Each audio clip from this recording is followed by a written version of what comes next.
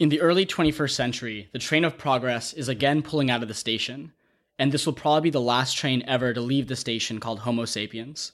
Those who miss this train will never get a second chance. The main products of the 21st century will be bodies, brains, and minds, and the gap between those who know how to engineer bodies and brains and those who do not will be far bigger than the gap between sapiens and Neanderthals. In the 21st century, those who ride the train of progress will acquire divine abilities of creation and destruction, while those left behind will face extinction. Nat, Neil, thanks for having me back again. We're very excited to have you back again, Adil, for this, I suppose, third part in our series of Yuval Noah Harari's two-book. It doesn't really feel like a sequel, but it's also not a separate entity, right? I guess we'd call it a sequel. So today, obviously, we were talking about Homo Deus, which is Harari's follow-up to his mega bestseller, Sapiens, which we covered in the last two episodes. So if you haven't listened to those two episodes, we definitely recommend them. They're fantastic. Adil was with us for those as well. Yep. And they will give you some good context if you're coming into this episode having not read Sapiens or having never listened to Made You Think before, which is possible, right? This could be your first episode. But you could also just jump in here and enjoy it and, go back and listen to Sapiens after. It's really up to you. The first 2/3 of this book I felt was basically a reiteration of the main principles of Sapiens. Very similar. So I imagine if we cover those at any depth, you could probably skip 3 hours and join us here. Yeah, I mean, I think he meant it, at least the sense I got is that he meant it as like a standalone book, that you didn't need to have read Sapiens before reading this. So he touched on a lot of the same themes, which I know we read the books back to back. So for us, I don't know about you guys. For me, a lot, like the beginning especially, felt like, okay, didn't we just cover this? Yeah. Right. But I think like the sense I got is he probably meant that you can just pick up this book not having read Sapiens and still get something useful out of it. It didn't feel it was too redundant. Like in Sapiens, it wasn't necessarily the examples weren't redundant, but I guess the idea was still like, that there's narrative, story matters a lot, and like what makes humans unique versus animal. Like there were some of those same themes that popped up. It was similar, definitely thematically similar. I think he flipped it a little bit, where in Sapiens, religion was sort of a subset of the fact that humans believe in myths and ideas. Whereas over here, this is essentially a religion book, I felt. The entire book was about different religions. Yeah, whether it's humanism or, which we'll get into like that. But yeah, exactly. So not necessarily ancient religions, but it separates out like ancient religions, modern religions, and potentially the future. I mean, he doesn't even make any concrete predictions beyond discussing potential future religions. Yeah. Well, and I think that was probably his big challenge with the book too, and what he tries to defend himself so much against throughout the book is he is trying to write about the future, but he also knows that it's impossible to predict the future. Exactly. Right? So he's too smart to make the predictions like in a definitive way, which is good. Which is good. I think like then the book would have been useless if it was just predictions about the future. But I think what he does, he threads the needle nicely, is that there are some ways you can predict the future, which is, human behavior, right? And incentives. Like predicting specific technologies is really hard, right? He had that great line in Sapiens that in the 50s, people were expecting we'd have like flying cars and moon bases, but nobody was predicting the internet. Right. And so you never know what technologies are going to come out, but you can get some ideas about how human behavior might develop with certain reliable trends, right? It's like the amount of data we will have access to is almost certainly going to go up. Yeah. And like the speed of communication is almost certainly going to go up. And like processing power is almost certainly going to go up. So, okay, from that, what can we extrapolate? And I feel like that's what he's trying to do here based on a lot of the principles that he talked about in Sapiens. The other thing I appreciated about it was he frames predictions as sometimes you say them and because you said it, they cannot happen. They create this discourse. And a lot of the book to me felt, on one hand, it was very optimistic. It was like, we're going to accomplish these great things. But the undercurrent felt very negative to me, whereas we're going to accomplish great things and that will be our downfall. I won't give it away since we'll dive into it. And he reiterated at the beginning and the end, he's like, a prediction can be a warning. Yeah. All right. Well, it is also this like really interesting feedback loop, right? It's like once something is being talked about, it very interestingly like shapes the future of that same thing, right? It's like in a good or bad way. Yeah. Possibly, he gave the communism example. Yeah. Where Karl Marx wrote about the proletariat overthrowing or whatever. I don't know which word is which. Not that sophisticated. But as a result, governments who heard of his work started taking precautionary measures and his system never happened. Right. Yeah. At least successfully. Yeah. I mean, I think we also talked about this in the Sapiens episode, but it's so interesting how much narrative and story like affects how we view technologies. Like pre-2016 election, I don't think there were too many people besides Nat like talking shit about Facebook, right? Like Facebook wasn't necessarily Adil was maybe. I deleted it before it was cool. Okay, okay, fine, Mr. Hipster over here. But I came back. Then he came back. Yeah. I got too lonely. The abusive ex. Yeah. But like now it's like become almost, I don't want to say cool to do it because that's not still what I'm trying to say, but it's like much more acceptable to be critical of social media in general than it was like 2 years ago. But the actual product hasn't really changed. Well, it's about the adoption. Like there's nothing of the different, idea. but there's really nothing different about the product. Like they didn't make any product changes to cause this to happen. It was like if Donald Trump was ever elected, like this would have never even come up. Yeah, that's At what I least in like this it. context. Maybe it would have come up at some point through something else, but we wouldn't be talking about it because like the election's really what tipped things, I feel like, in a major way. And that could be true for, I mean, even like, I don't know, 2014, 2013, I feel like tech in general was so positively viewed, changing the world kind of mentality, right? But it has sort of, at least in the media maybe, like has tipped in the other direction where you definitely see way more articles now about like tech dystopia than you did in 2013. Yeah, the narrative has changed. The narrative has changed. The adoption of the idea. The year after I deleted Facebook, I also got off Google. Oh, Because okay. what I realized was like, well, if Facebook's scary, Google is 10 times scarier. Yeah.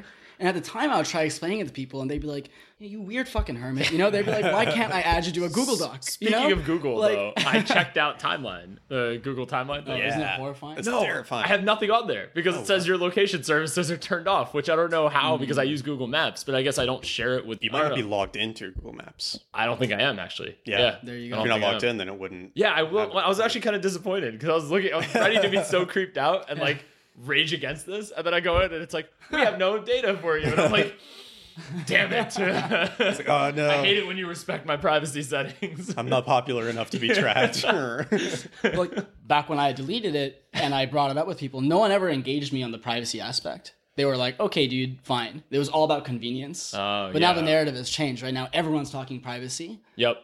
I mean, it's like that's probably, and I take from Harari at least, that's like his biggest point that he makes across both books is like how much the narrative affects both like how we interpret things and then how we act on things too. Yeah. Moving forward, I don't know. I saw that play out throughout this book too. Like it's kind of what he's talking about. Well, and it ties into how he opens the book, which is that, the human agenda up until now has been, don't die, procreate, like try to have a culture around you. Protect your tribe. Yeah, protect your tribe, all of that. And now he's saying kind of like the new human agenda is how do we become gods? Yeah. We want more power, more money. We want to live forever. We want to like transcend the limits of our current humanity and like use technology and data and all these things to like go to the next level. We've like beaten biology for the most part, right? Like people don't die of starvation and stuff anymore, like except very few parts of the world where that's actually still an issue. And that's less a problem of like growing the food. It's more a distribution problem. Yeah, a lot of it is distribution too, right? I mean, we can grow enough food for everyone. It's just like hard to get it everywhere. yeah. He's got this great line in the beginning that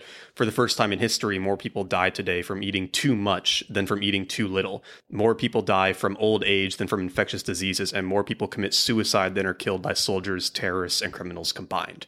Right? The biology is no longer our biggest concern. It's literally ourselves. Yeah. And that is the next step of kind of this transcendence and growth for the species. I didn't buy the transcendent stuff before I read the book, but the way he explained it, I really liked. So what he says is humans were concerned with three things specifically. One was famine, the other was plague, and then war. Yeah. And war is still around, but basically he argues that there are no more natural famines, right? It's a political failure when there is. Yeah. Right? There's no more plague because there is, but even when it is, we don't curse at God. We get mad at the World Health Organization.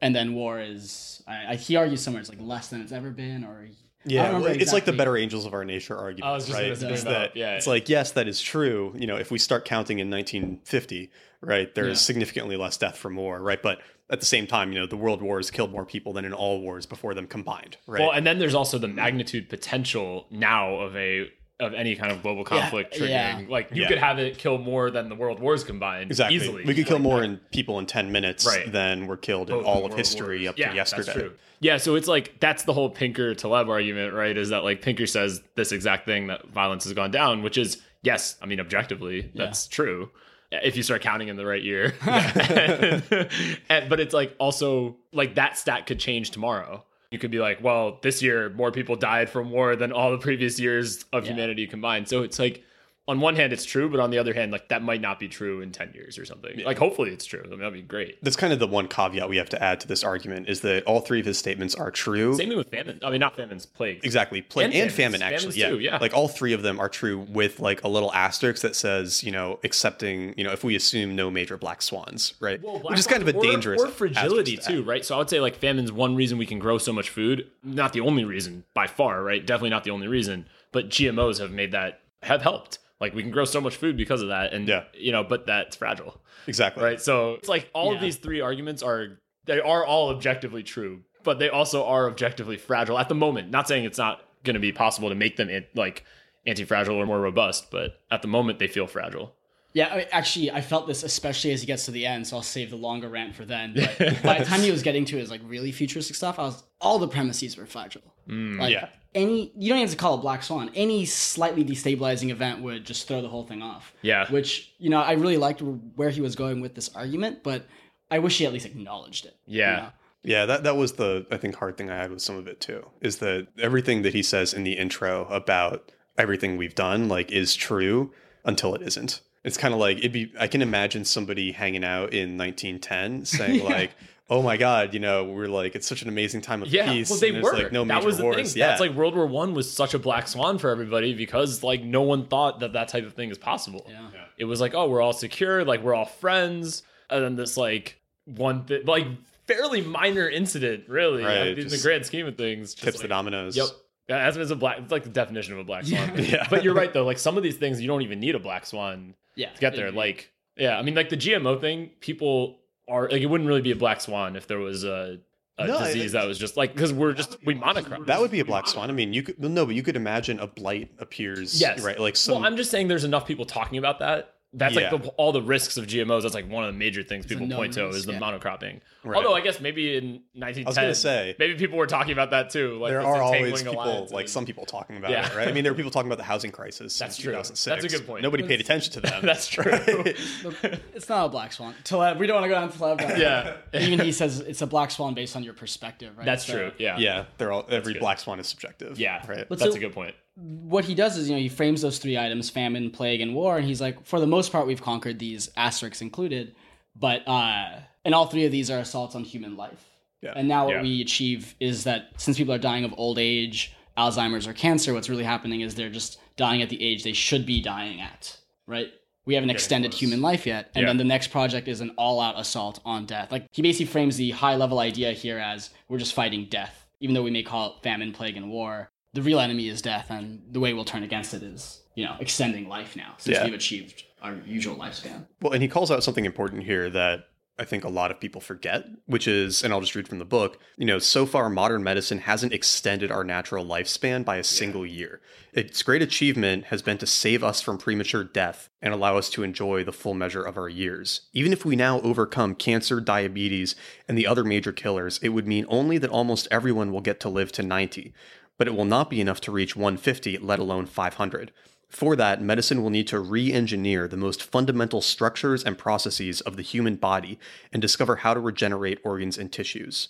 Right? There's like kind of two phases, and we've done a great job at making ourselves not die early, but we really haven't done anything to expand beyond that, which is part of why you'll see a lot of these centenarians, people who are over 100, who can still like walk around and be, agile and fit and stuff, who smoke cigarettes and drink whiskey every day, Yeah. right? It's not an uncommon thing. Yeah. I think something like half of centenarians are smokers, right? Wow. And it's just a matter of like genetics, right? Some people just genetically live way longer. Yeah. And you can do all of the most amazing like health stuff in the world, but if you don't have those genes, you're not making it past 100. Right. Right? And we don't have any way to counter that right now. And I wish he did talk about one thing in the intro that like how he calls aging a disease, which is like, I guess if you like how you define it, it's kind of true.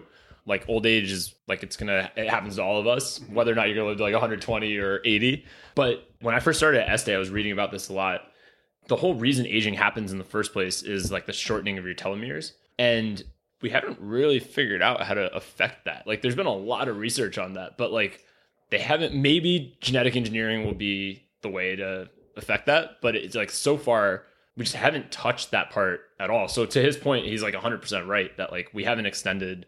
And so it seems to me that like the people who live that long, it's like their telomeres probably shorten at a slower rate. They're born with longer ones. Or usually. longer ones. Okay, yeah. Because it's basically every time, as I understand it, every time your cell divides, It shortens. as I've heard it described, it's like taking a ring off the end of the telomeres, and once it hits 0, then the splitting starts to malfunction and mutate, and that's when you start to get cancers and stuff. Yep. So yeah, so it's like a ticking time bomb basically. So the people who so it's like you're kind of born with super long ones or you're not, and that's sort of your natural lifespan.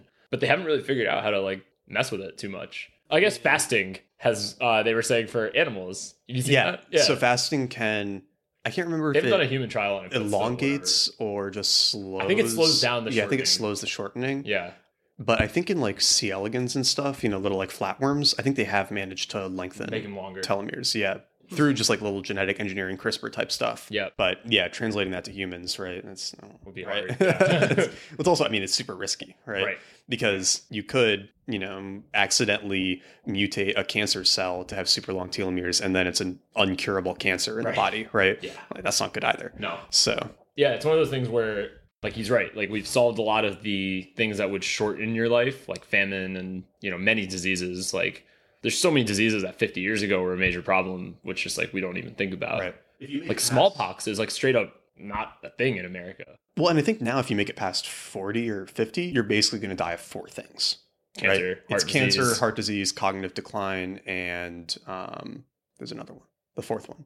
Actually, it might be that like stroke is a separate one from okay. cognitive decline. Yeah, because there's like the Alzheimer's group, and then like stroke might be the other one. But I know like those are the big 3: heart disease, cancer, and Alzheimer's, basically. Yeah. So if you can just make it past those, and to be fair, it's really, I think we can pretty easily, or maybe not easily, but we definitely have ideas about how to deal with cognitive decline and heart disease through like behavioral modifications. Right. But cancer, you can't really, because it's like a natural consequence of aging, right? It's like your cells eventually reach the point where they start to mutate in, these. Well, some of it's just random, too. It's just like you get a mutation that just in the wrong place and it just divides, and then you're kind of like screwed at that point. The other complication with almost a cancer lottery. is that it's not just like cancer. Right. There's there all the are- subcategories. Yeah. Yeah. and each one is treated differently. And each one is really its own yeah. disease. Even like you think of something like, so I had a friend who was working. I can't say too much about where and on with whom because I don't think he was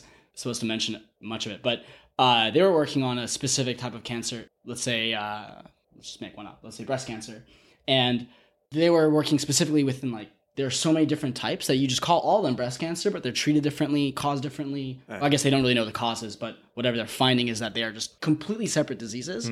But the way we discussed it is we just, it was breast cancer, right? Yeah, It so just it's makes like it a category- infinitely more it's a- complicated because yeah, you it's can't like- just solve cancer. Exactly. Right. Right. Yo, it's like a characterization problem, right? Where it's like you can call them all by the same thing, but there might be 20 different diseases underneath that. Yeah. And then under cancers, so that means if like each type of cancer is like 20 different things, and there's so many different types of cancer to begin with. I mean, there's like hundreds of diseases then to solve. So yeah, it's not like, oh, we'll solve cancer. But he makes this interesting point in this section about how we have this desire for immortality, but it comes with weird consequences, right? Because he says, think for a moment about your own workplace. No matter whether you're a scholar, journalist, cook, or football player, how would you feel if your boss were 120, his ideas were formulated when Victoria was still queen, and he was likely to stay your boss for a couple of decades more? Right, that would be an odd world A couple to be hundred in. years more. Yeah, like have you seen Jiro Dreams of Sushi, the documentary?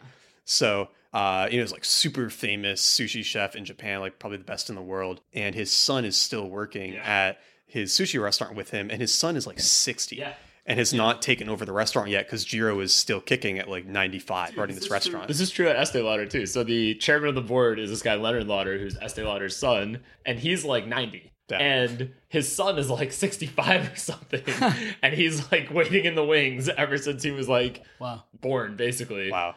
And he's still chilling, like still works with the company. I forget what his exact title is, but he's like basically just waiting for his dad to step down, but it just hasn't happened yet. And he's like at retirement age, and his dad is still like waiting in the wings. That would suck.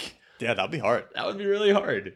Harari doesn't connect the two ideas, but over here he's explaining basically what this is implicitly saying is that ideas will slow down if you live longer, right? Because Or I guess the evolution of the ideas will slow down. exactly, Yeah. assuming that people are beholden, unless people suddenly becoming infinitely flexible with ideas, and they which That's I don't see happening. that happening. But then later he talks about the biggest competition to us being technology. and how technology only accelerates. But it seems like we're moving in opposite directions because of the acceleration of technology. You can live longer, but if you live longer, you're somehow less fit to compete with technology since your ideas evolve more slowly and are based in older times. Yeah, there's like this dichotomy there. So again, like the high level idea of the book, the better we get, the more we hurt ourselves. Yeah. And this is a pretty terrible way. I mean, imagine if you were in your 20s 100 years ago. Yeah. God, Right? yeah. I know. Well, I was also thinking about like denial of death when I was reading this first section, because it was like, in a weird way, like death is a big motivator, right? The fact that you won't be, 25 in 10 years is like a big motivator to like get moving and work. But if you were like, oh, I'm going to be this exact same person in 100 years, like, I'll just do that tomorrow becomes a very easy excuse to make. Yeah, I got all the time in the world, basically. No, he addresses that because he's talking about, we're not going to become immortal, we're going to become amortal. Right. So you can still die. Yeah, you can still die of like a car. Yeah, exactly. Yeah. So, and this is the interesting point is, for us, what he says, we're like willing to take risks because we're going to die at some point, we don't know when. Yeah. Right? Which that part doesn't change, I guess. You would still have that risk. What he says is, though, if you're immortal is... you might take less risk. Well, he's actually saying if you can live forever, assuming you don't get hit by a bus, and immortality is on the line, then you're never going to go skydiving or ziplining or because for us, it's like if we take a risk, it's like, well, it was going to happen anyway at some point. Yeah. And it could have happened next weekend. Yeah. Well, that's always the big argument, too, against desiring immortality, is that, if you're immortal, like, you'll get stuck eventually. Yeah. Right? Like you'll fall into something, or like, heat death of the universe, or whatever, you'll just be floating in space, right? Like, you don't actually want non-death, but you do. Yeah. Well, I was telling this to you at dinner. I was like, I would love to be immortal, and like me and my homies, but after I read this, I was like, I don't want everyone to be immortal. So it's one of those weird things, like not none of us, but a lot of us don't like rainy days, right? But if like every day is sunny, I noticed this when I was living in California, because I was there during the drought. So like it only rained like maybe 4 times during the year that I lived there. And I remember just being at one point, like initially when I moved there, I was like, this place is awesome. Because you move from Pittsburgh to California, you're like, this place is amazing. But then after like 6 months. Exactly. But then in like 6 months, right? Like it was like Christmas time and it was still sunny and warm. And I'm just like, this feels weird. Like there's like Christmas decorations. I'm like, it should be cloudy. It should be like cold. I shouldn't be walking around in a t-shirt and shorts in freaking December. Yeah. So exactly, you stop appreciating it. And in a weird way, like in places with shitty weather, like every time I visit London, if they get a sunny day, everybody talks about it. Everyone has a big smile on their face. And we probably noticed that at CMU too. Remember when it was sunny out? Like people would go on that hill and just like it could be like 50 degrees, but if it was sunny, people would be like out in swimsuits. Yeah. So the way I'm kind of like comparing that to this immortality thing, where it's like if you could never die, you would never have that negative sort of thing happen. Like maybe I guess you still could, because as you said, people could still get hit by a bus and stuff, but you might not appreciate like life as much, because if you could have every moment in life infinite number of times, each one would not really be special in any way. That was a tangent I've been sitting on. Yes. Good. This is my first tangent. 4th episode, but first tangent. Still in the introduction of the book. Let's do it. Have either of you, I know I mentioned this to you, but have either of you watched Altered Carbon on Netflix? I have not. Half of the first episode. So, without giving anything away, great show. I don't want to ruin it for anyone. The premise I found overlapped a lot with stuff in Homo Deus, where the premise is we've engineered ourselves to this point where you have a little chip in your neck and it is constantly synced with your brain. Let's not get into mind-brain stuff yet. Let's just assume it's possible for the sake of the show, right? Sure. And what you can now do is you can just remove that chip, put it in a different body.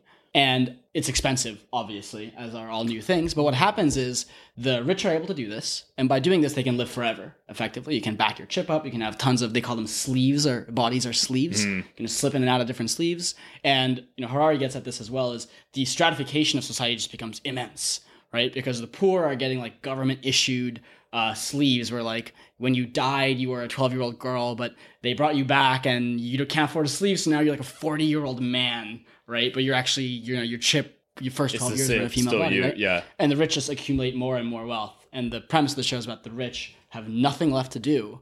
So they just do fucked up shit. And I mean, especially after reading this, when I first watched the show, I was like, okay, I was like, cool show. Don't necessarily buy a lot of stuff. After reading Harari's, I'm curious what he would think, because after reading Homo Deus, I was like, okay, it's inched up in the plausibility index.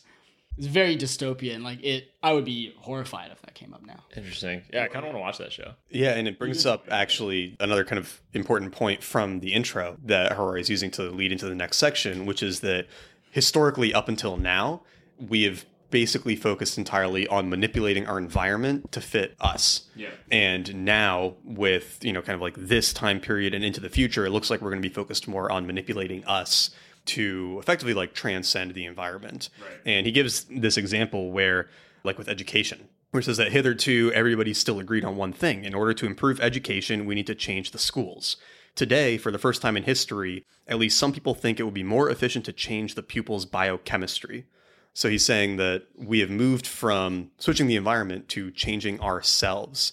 And what he really highlights is, like, because some drugs are illegal and some drugs aren't. And so how does that distinction happen? And it seems to be at least partially influenced by like social productivity, right? Where the state hopes to regulate the biochemical pursuit of happiness, separating bad manipulations from good ones. The principle is clear. Biochemical manipulations that strengthen political stability, social order, and economic growth are allowed and even encouraged. For example, those that calm hyperactive kids in school or drive anxious soldiers forward into battle. Manipulations that threaten stability and growth are banned. It's a perfect explanation of why something like, cigarettes can be legal, but mushrooms can't. Yeah, or Adderall. Yeah, or Adderall, right? Like you can smoke and do Adderall, right? And be like a really productive member of society. But if you're like taking shrooms, then you're not going to be very productive in your like factory job. Yeah. That'd probably be dangerous to have you there. So, well, and it's cool because then he goes into how this can lead to some of these other manifestations of superhuman power, right? Like with medicine, where medicine always begins as helping people who are below the norm, but the same tools and know-how can then be used to surpass the norm. Yeah. Like Viagra, right? He says Viagra began life as a treatment for blood pressure problems. To the surprise and delight of Pfizer, it transpired that Viagra can also overcome impotence. It enabled millions of men to regain normal sexual abilities, but soon enough, men who had no impotence problems in the first place began using the same pill to surpass the norm and acquire sexual powers they never had before. Yeah, that was a really good analogy. It's a perfect analogy. I mean, it's the same reason why people who don't need to take Adderall take Adderall. Yeah. Right? It's like the exact same reason. And we saw the growth of that over our 4 years in college, where freshman year, maybe a couple folks did it. It was culturally kind of By senior year, people were literally crushing Adderall in the library and snorting it. Like, are you serious? Yeah. Yeah. Quite literally. Yeah. Wait, I knew one person who did that. Okay. I don't know if we're thinking the same. We were both there. Yeah. But it happened, and it was in front of a group, and it was okay. Yeah, it was just like a know? casual It wasn't thing. something like, what the fuck are you doing? Everyone was like, oh, cool. He's snorting Adderall again. But I mean, more broadly than that, it did seem, I felt there was a transition from, oh, okay, a few people are on Adderall freshman year to senior year. It was like, oh yeah, you take Adderall before an exam. Yeah. Right. It was just like a thing you did. And it was just like a completely normal, like nobody really questioned it. It was like, well, obviously you do that, right? Because everybody else is doing it. So how are you going to compete on the exam, right? If you're not doing it, it's kind of like cheating, right? Yeah. It's like everybody was cheating on everything, right? Because if you didn't, then you were literally at a disadvantage, right? And so it creates this weird race to the bottom through perverse incentives from the school. It's the same thing with steroids in sports too. It's Yeah. like if a few people are getting away with it, then you basically need to figure out how to get away with it, or you're not going to be good anymore. Exactly. You won't be able to compete. Yeah. I think sports should allow steroids. I think it'd be way more interesting. Maybe. These guys just like jacked out of their No, but the mind. injuries get like a lot UFC worse. is like no, dude, they have steroids. They're stronger. They won't get injured as much. Or they'll get injured more because your skeleton can't necessarily handle that. We'll make a drug for that. Just like dance monkeys. Come on. That's like one of the big things with the NFL of like people are so confused about why there's so many more injuries now because the rules are so much better. Like if you go look at videos from the 80s and the 90s, it's so much rougher. Like people are leading with their helmet. It's like going straight into people's heads, barreling with their helmet into someone's chest. Like all these things that are just like not allowed anymore. Yeah. Oh, the whole defenseless receiver thing where it used to be if you go up, if a receiver jumps, you can get just like nailed by like 4 people going full speed. Now it's like there's a rule like defenseless receiver, you can't hit them. So all these rules changes have happened, but more and more people still get injured and more severely. And the big thing is like the players are just like very clearly bigger. Like you go to YouTube and watch like an 80s NFL game and it's just like normal size. Definitely big people, but they don't look like bodybuilders. Like 300 pounds of pure muscle. Yeah, exactly. Like there are fat people, there are athletic people, but they're usually not like big and athletic. There's not like 300-pound like people who can run faster than like a sprinter. Yeah. So I don't know. That's sort of the not unwritten, but sort of underground reason like that a lot of people suspect. Because like the steroid thing is the way the testing rules are, the NFL is super loose with it. They do one test a year. And once you're tested, you're good for the rest of the year. So if you get tested in like preseason, you can take whatever the hell you want. Why would you take the flush out of your system? I'm not sure, but and it probably depends on what you. Well, you needed to bulk up now after you're. Also, you grow like 6-7 inches. So then after the intro, Harari jumps into the first part, which is about how Homo sapiens conquered the world. And most of this is kind of a synopsis from Sapiens, like we said. If you want the details, go read that. But or listen to the episode. Yeah, exactly. More importantly. But the TLDR is that humans were able to communicate and create shared mythology and shared ideas, which have morphed mostly into religions and culture and, a lot of the things that we, think of as the real world today. And that shared mythology, that culture, those religions allowed us to conquer the natural world and create a totally sapient-dominated world. And I think we're kind of going to skip ahead here a little bit and just dive into where he starts to get into the more modern manifestations of those religions, because the core of it, which is humanism, becomes sort of the staging ground for the rest of the book. So what the progression he gives is that the agricultural revolution gave rise to theist religions, where we start to believe in, monotheism, polytheism, like all of the older religions as you think of it. And the scientific revolution gave birth to humanist religions, where humans replace gods. We no longer look to gods and deities for the source of power and the source of truth. We look to humans. And then there's a variety of humanist religions in there. And so he gives some examples, and he says that the founding idea of humanist religions, such as liberalism, communism, and Nazism, is that Homo sapiens has some unique and sacred essence that is the source of all meaning and authority in the universe. Everything that happens in the cosmos is judged to be good or bad according to its impact on Homo sapiens. So he kind of goes from there, and he dives a lot more into humanism in part 2, but he starts off with some of the critiques right here. And the biggest issue that he starts to draw with it is that there is this reliance on something special about humans. And before, in the theist religions, that was the soul, right? That you had this immortal soul that could transcend the physical plane, and, you go and be with God, or, whatever religious version of it you have. And now with the humanist religions, it's that there is our mind and our consciousness. And that is the thing that makes us special.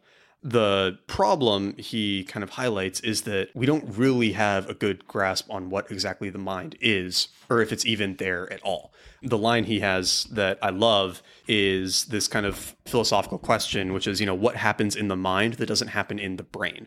And reading from the book, if nothing happens in the mind except what happens in our massive network of neurons, then why do we need the mind? If something does indeed happen in the mind, over and above what happens in the neural network, where the hell does it happen? It's a great question. There has to be a place where that thought or something is happening. And if it's not happening in the neurons, then you're forced to say there is a soul or something. Could there be, though, like in GEB, could there be, Gödel Escherbach, for people who haven't listened to that episode, like some type of emergent property? Does that solve the paradox in some ways, or is that kind of just punting on the problem? I think that is part of the paradox, because an emergent property of a system is still from the system, right? It's not living outside of it, right? Like cars driving in the street can create the emergent property of traffic, but that is still a function of the cars. Yeah. Right. There's like the ant situation that we had talked about, right? Like with the ants producing the little arches. But it's still a function of the ants. It's a function of the ants, but you wouldn't be able to see it by looking at a single ant, right? So it's like... No, you would though. But in that case, I think you would, right? Because you could break down the motions of each ant. If you add them all up together, right? A single ant can't explain That's what I mean. An ant colony. Yeah, that's true. And a single neuron can't explain the brain. But I think that, we have to be careful here. The single neuron can't explain the brain, right? But then the question is, can the brain explain the mind? And what... Maybe. I think people have a problem. I think people have a problem with that because they don't want to... Because if you say that the mind is just the brain, then there's no you, there's no like free will, there's no conscious thought. It's just like electricity firing around. But if you say that the mind is not the brain, then there has to be something else. And it's like, well, what is the something else, right? You're kind of forced to go back to, there's this soul that Right. like sitting there, right? Or something analogous to a soul. Yeah. And that obviously doesn't square with anything scientific. Right. So you're stuck in yeah. this choice. And what Harari is getting at is that there probably is no mind. It's just the brain. Yeah. And he makes a fairly compelling argument for it where it's, we've had all of these concepts historically to explain things that we don't understand, like the ether, right? We used to believe that light traveled through this ether and that was how it was able to move around. And then eventually we figured out like, well, no, light can just travel through nothingness because it's this weird combination of waves and particles and it's, moving at max speed and is kind of simultaneously everywhere at once and like all this weird shit, right? Yep. And we had to get rid of the idea of the ether. And so maybe we need to get rid of the idea of minds as well, as uncomfortable as that is. Although in a day-to-day experience, that kind of is a useless idea, right? Because people seem to have free will and you can seem to influence other people. Right? Yeah. Like just the fact that you are deciding to listen to this podcast, there's like, maybe it's not the precise way to define it, but there is somebody inside of you or a you who has decided to click on Made You Think and listen to the podcast as opposed to another podcast or sleeping or doing something else with your time, right? So, but like I see what he's saying here, right? Like it's like a different discussion. It's like a day-to-day functionality versus a like what is scientifically true functionality. And from the ether, sorry, I just want to complete the thought with like the ether thing. It kind of didn't matter for people's day-to-day which one was right. Like they knew how light functioned. Maybe they didn't know, like, maybe scientists didn't know how it functioned, but like for a person, it didn't really affect their day to day, whether it was the ether or a vacuum or whatever, like, or whether light is a particle or a wave. So the one thing I see why he's making that point here, but I think like the one thing that like I think he maybe didn't connect yet, at least, or he could have brought up in this point, is just where that's going to affect humans, like knowing this or not, like if it's going to matter that much. I think it will matter down the line. He gets there, but he didn't really bring that up here. I actually think it does matter now because I do think this way, right? Like, I don't think that we actually have a conscious will pushing any of our actions, that we're mostly just reacting to the stimuli there. And what we call consciousness is just observing what the body is doing. So I was observing. That's a whole nother question, right? That's nobody's observing. You are observing yourself, right? Like there is no. These are strange loops. Right? It's a very strange loop. I agree. I agree. But let me get to the relevance. Okay, here, yeah, sorry. Right? When Pepper does something bad, I know that that's not because she is like maliciously doing something bad. It's just like a function of the programming and the reactions and stuff, right? I know that when I do something against like my long-term interests, that is not necessarily a like, oh, I have chosen to cheat on my diet today, right? It's something in my environment caused that impulse. And so that as a way of framing, shaping my own behavior. Now, obviously, it's okay, well, who's the shaper, right? It gets there, obviously lots of strange loops here. But thinking about other people and yourself as not having free will and just reacting to like stimuli plus past programming, I find very helpful because it lets you think better about how to structure your own life and environment, how to like influence the actions or understand the actions of people around you.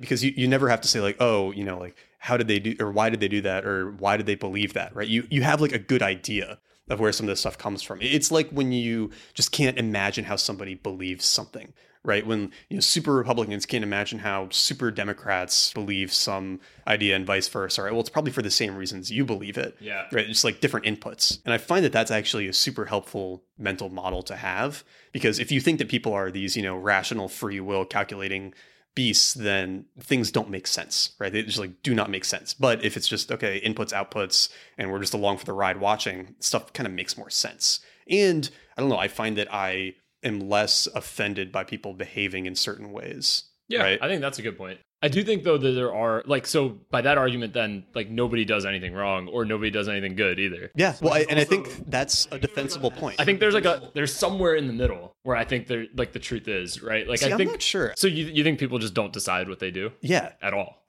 And I think, and this is where we get into weird problems. See, but you don't act that way, right? Because I would say that you like, okay, I'm using you as a form of speech, right? I'm not saying like you as in there is a soul or a consciousness or whatever, but like you seem for your entire, at least as long as I've known you, have taken actions to improve your life. And it seems to be conscious actions because those actions are not easy. Like you're not taking like it would be much easier to like eat pizza and like, like drink, like there's a lot of easy actions you could take. Like, for example, actually a really good example I'll bring up is the Argentina one. Okay. Right. When you moved to Argentina, you didn't have a need to get like a job, do anything hard. Like you were making enough money to live. But then you chose to do something hard, like start a company, It's like not an easy thing to go do. So it's kind of, I don't know, it feels like somebody had to like make that hard decision. It was definitely not the easy decision to make. Well, but maybe it was the easy decision. Maybe. So I think that, you could say that seems like the hard decision from the outside, just based off of, amount of work, but that might not be what my brain is optimizing around. My brain is probably optimizing around like boredom minimization, right? In which case I have to do something like that. Yeah, that's a good point. And I think that's, the better example of this, or the tougher example, is like murders. Yeah, right. That's so, goes. Crime was the next. Exactly. Yeah. Crime is the hard one, right? Where I think there's a very compelling argument. Crime or genocide, or like, I mean, there's tons of things that. Well, let's hold off on genocide because I think that's separate. Okay. But murder, where somebody is literally just like killing somebody else. It's hard to say that is like them willfully being evil. It's easier to say that some function of their environment and, the situations they were put in and how they were raised and all of these factors led them naturally to that scenario, right? It's like the UT Austin shooter, right? This guy had this massive tumor thing pressing on his brain that basically made him kill all these people. And it's pretty easy to say, oh, well, that wasn't his fault, right? It was some like malfunction in the system. But then the question is, okay, well, where do we draw the line from that? It's like, can people who have other malfunctions that aren't tumors, are they... Well, by that definition, then everything's a malfunction. Exactly. And I think that is the natural conclusion and kind of also the truth, right? It's not so much that it's a malfunction, it's just... It just is what it is. So yeah. Sam Harris, who I'm mixed about. I was going to say, we had a good discussion about Sam Harris a couple weeks ago. But he has a very good book, more like a long essay called Free Will, that just addresses this head on. One of the examples he brings up against free will is actually in this book, which is the study they did. They put nodes on people's heads. They gave them 2 buttons. And before the, conscious mind decided to do it, the other part of their brain had already decided which button to press, right? The conscious mind was just interpreting it as, I decided. Interesting. Possibly because it's evolutionarily useful to believe in a sense of self and want to survive.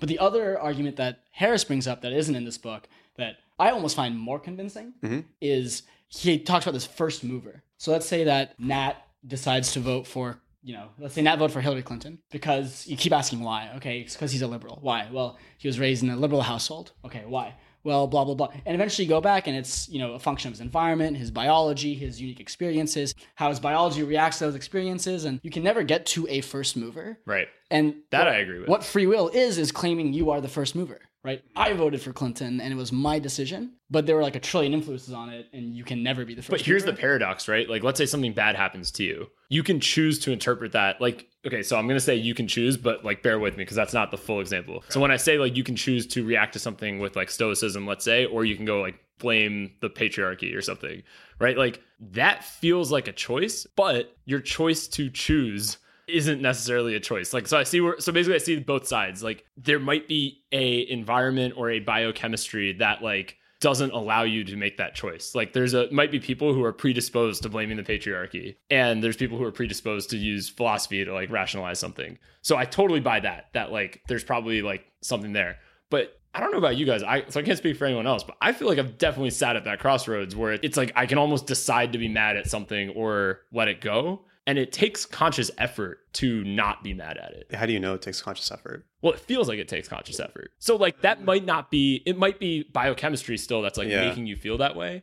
But like we've definitely all sat at that. Like I can definitely say we've all sat at a situation where it's like you're looking at it one way and then you're like, I'm going to not view it this way. It feels like you decide. So so basically what I'm saying is like for all practical purposes, you decide. I think there's a bit of a false dichotomy between exactly what I'm saying. That's exactly what I'm saying. It is not really like, of course, your biochemistry and your background and all this stuff affects it. Like 100% true. But at the same time, it's not to view the world through that lens doesn't actually help you at all. No, it helps you interpret other people, but it doesn't help you with yourself. No, I think it does help you with yourself because you have to recognize that you can't rely on your will. Yes, but I feel like way more people have the opposite problem of like they blame all their surroundings for everything and blame other people for everything as opposed to... That's not helpful either. That's exactly what I mean. So there's this dichotomy that you kind of need to thread the needle on of like, yes, there's outside influences. 100% there are, right? But like, you still are responsible. That's what I mean. Yeah. Is like, because it's very easy to tip over to the other side, which is like pure nihilism. That's exactly what I'm going. Yeah. Where you're just like, okay, well, I'm at this school, I'm studying this thing, I'm not getting a job, and that must be because like other people have put me in this because position. Of my environment. That's exactly what I mean, right? And it's like, So that's where I was going with, like, you haven't lived your life that way very clearly. The responsibility Right, like- thing makes it a little complex because That's what I'm saying. Sam So Harris- who's responsible though, right? That's the question. in Free Will, he actually addresses this. He Oh, okay, posts cool. directly. He's like, We should someone cover that. married Sounds your, interesting. I don't know, someone married like not married, murdered. Let's say your daughter. I forget what the exact example is, but it's a murder example, right? If you accept that you accept that free will, is that person Responsible. Yeah. Should they be punished? And there's a few wrinkles, right? One is if you accept the free will stuff, then you can't really say they are responsible, but that doesn't mean they shouldn't be punished. Right.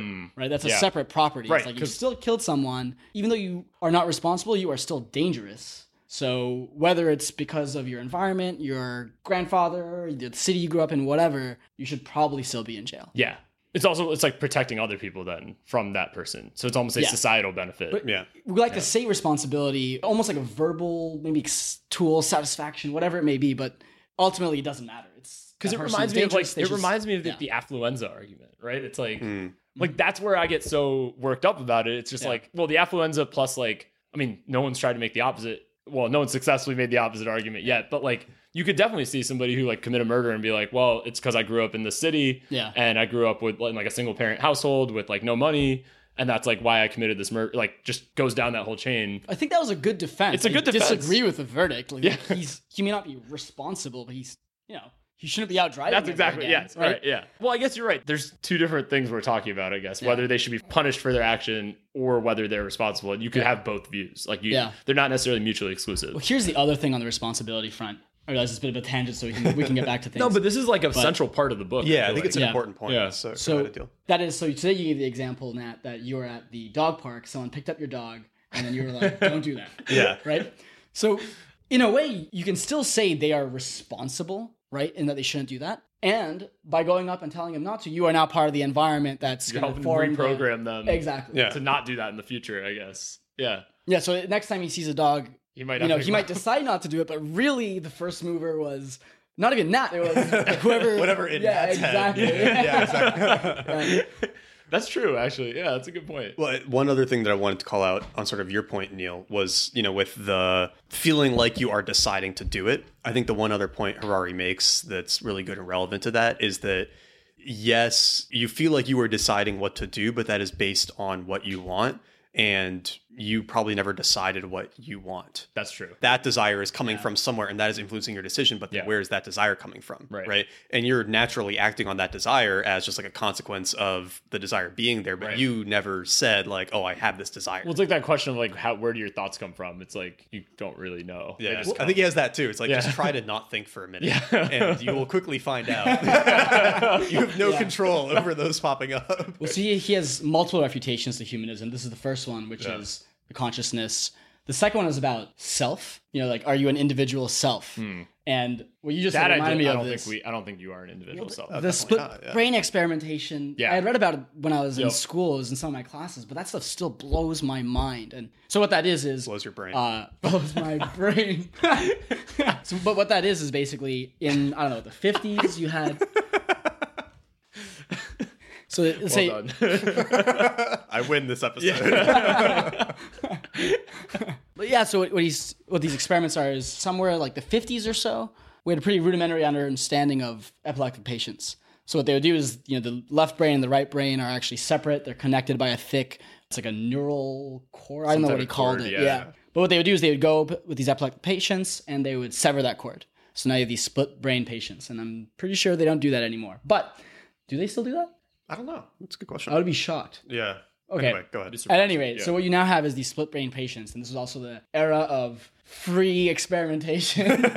So they would do crazy stuff on these patients, and one that blows my mind is they would ask questions to the left brain and right brain. Blows my brain. They would ask questions to the left and right brain separately. So to the left brain, which handles verbal processing, they would ask things verbally, and the right brain, I believe they'd probably block out the left eye or something and just show them a question on paper or something like that. And the left and right brain would give different answers. So they had a 13-year-old subject. They asked him verbally what he wanted to be when he grew up. He said a draughts. He said something. And then they asked him on paper to the right brain what the right brain wanted to be when he grew up. And he gave a different answer. Yep. And then I like the best part's when the verbal side rationalizes. Yeah. Yeah, it tries to other side. explain why it wants stuff. Yeah. You show the left side something funny, and then the right side is trying to explain why it's laughing. Yeah. And so it's just like making shit up about remembering some story. Right? Like, yeah, that stuff is so wild. I mean, actually, no, maybe we should put a pin in that until we get back to it in the book, because I think he touches that more in the next section. Yeah, which you can actually just go ahead and we can actually jump into. Well, actually, we should touch on one more thing, because when he's talking about some of this initial stuff on free will, the other thing he gets into is that we tend to think stuff is either subjective or objective, right? Like there's either, my interpretation of the world and what I think, or there's, the hard reality, there's math.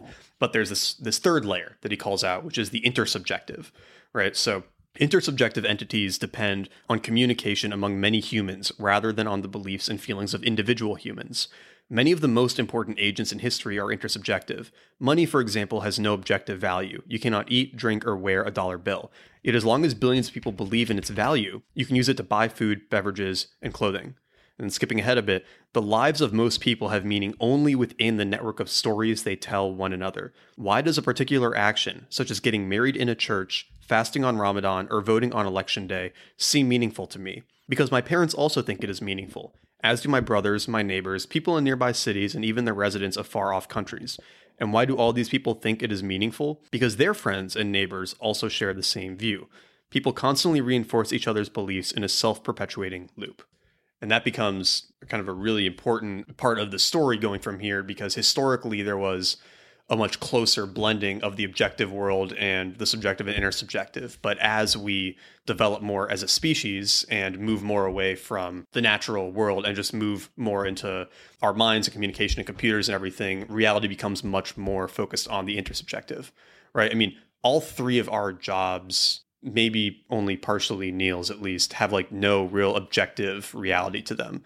Like designing things for a website or creating writing for a website, right? The websites don't exist in the way that we think of like an objective reality existing, right? Or like, or maybe I'll take it a step back, right? The quality of design and the quality of writing, those do not exist. There's no such thing as good writing or good design. That is an intersubjective reality. Because it's based on what other people think. Exactly. Or there's no such thing as good beer either. Yeah. Like that doesn't exist either. It's entirely intersubjective, right? Yeah. And those beliefs are due to a whole variety of factors, like what other people like, what's available, it's popular, how rare something is, randomness. Yeah. And our society is moving more and more into pure intersubjective life, which is going to have a massive impact on how it can develop in the future, which is what he gets into in these next couple parts. Cool. Okay, so... Well, yeah, so just kind of expanding on that. I mean, like one of the really big intersubjective things he starts off part 2 with is how we measure ourselves and our success and society and everything. So he gives this example of his desk. So he says, when measuring the width of my desk, the yardstick I am using matters little. The width of my desk remains the same, whether I say it is 200 centimeters or 78.74 inches. However, when bureaucracies measure people, the yardsticks they choose make all the difference. When schools began assessing people according to precise numerical marks, the lives of millions of students and teachers changed dramatically. So this intersubjective reality can have a big impact on what we optimize around, what we pursue, right? Like there's this intersubjective belief that long life is good. Yeah. And you could imagine another society where it's like, no, you don't want to live a long time. You want to have like as much just crazy, ridiculous fun in a short time period. And you want to like burn out by 35, right? It's possible that reality could exist. And that would be totally normal to those people. Or another good example he gives is like abortion, where there are societies where a child isn't a human until they have a name. Yeah. And so if your infant is born and is sick or deformed or something, it's totally acceptable to just go leave him on a mountain because it's not a human yet. Yeah. Right. And that's not like murder or anything. It's hard to even say that's wrong, because we just have a completely intersubjective reality to that society. Yeah. So the other thing he dives into there is how religion and science are not not at odds as people think, where there are certain things that science cannot answer. So these are we talked about questions. that. I remember. Yeah, I think when Adil and I had our like 5-hour catch up at dinner. This is one of the topics that came up. I feel like there are, you can use science to answer concrete things, but when it comes to an ethical gap, religion has to fill that in, and there is no and. Well, no, well, he goes on to say that religion has nothing to say. That was great. He goes on to say that religion has nothing to say about scientific facts, and science should keep its mouth shut concerning religious convictions. I was surprised he said that because religion has a lot to say about scientific facts and dispute a lot of them. But he's not saying that it doesn't say anything. Yeah. He's saying that it has no place. Right. Like That's its how I arguments took it about too. science don't Okay, I mean didn't catch anything. that, yeah. When the Bible says that homosexuality is wrong, that's not based on anything. That's just like made up. Or like the age of the earth kind of thing too. Exactly, Is another yeah, great yeah. one. Age of the Earth, or how the cosmos came into being, right? Like it doesn't matter that the Bible says that like God created it in 7 days, right? Like it's just it's a story, Yeah. right? It has no place in science. Whereas science trying to say like, oh, abortion is bad, like science can't say that, Right. But religion can. Yeah, Right. right. Because that's like That's one is where it about has belief value. systems, one's about the objective reality. Yeah. Yeah, that's how I took what he said there as well. I want to just real quick go back, like we won't spend a ton of time on it, but the yardstick thing that he brought up, that's like a really important point that I think I hadn't actually seen such a concise way of describing this thing, but it's like kind of just really talks about really exemplifies like the whole top down versus not even versus bottom up, but just the top down, the issues that come with top down approach to human things.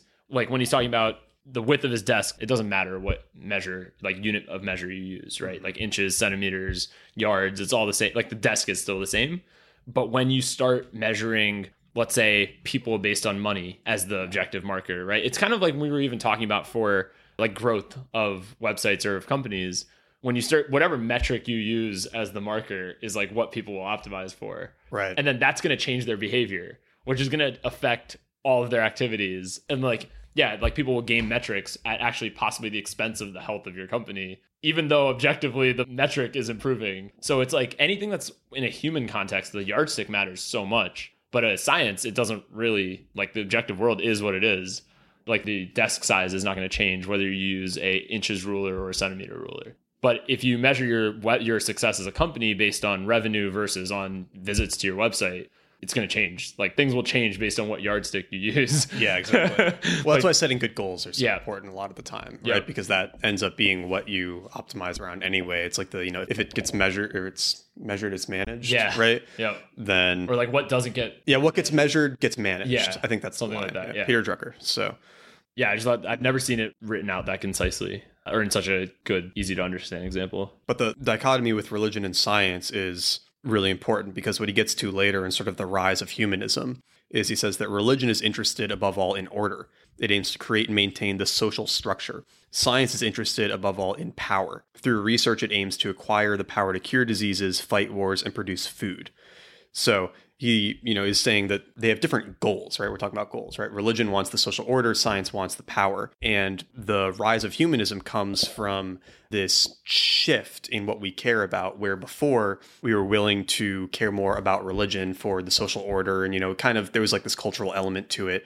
But the modern gambit is that now we agree to give up meaning in exchange for power, Yeah. right? We focus more on the power than the meaning and the social cohesion. And that has been kind of the big driver of a lot of these humanist religions. He's got the perfect example here, too, of the software engineer and the sick parent. So I'll just read the story from the book. Take, for example, a software engineer earning $100 per hour working for some high-tech startup. One day, her elderly father has a stroke. He now needs help with shopping, cooking, and even bathing. She could move her father to her own house, leave for work later in the morning, come back earlier in the evening, and take care of her father personally. Both her income and the startup's productivity would suffer, but her father would enjoy the care of a respectful and loving daughter. Alternatively, the engineer could hire a Mexican carer who, for $12 an hour, would live with the father and provide for all his needs. That would mean business as usual for the engineer and her startup, and even the carer and the Mexican economy would benefit. What should the engineer do?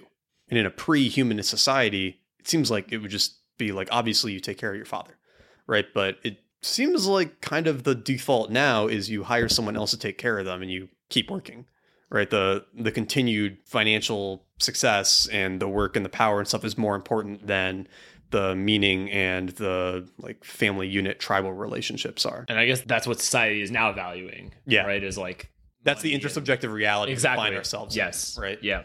I mean, it does seem that way for sure. But yeah, but it's like that was a really good way of exemplifying like how your value judgments would actually play a huge role, right, in the decision you would make in a situation like that. And I would actually even say like this is where another issue where economics really fails is like what the concept of utility, right? Like I think a couple paragraphs before that, or maybe a little even further before that, he was talking about like the satisfaction you get from different things. So he's like, oh, if you get a little bit satisfied from eating ice cream, but you're like extremely satisfied when you're in love, could you just eat a lot of ice cream and get to the same amount of satisfaction as you get when you're in love? And it's like, obviously not, right? Like there's no amount of ice cream you could eat that would like get you to that level. Right. And so this whole idea of like being able to measure happiness in that kind of way is just an absurd notion. Well, and there's this weird element to it too of the intersubjective focus on power has gotten so strong that I think people will react negatively to a preference for meaning.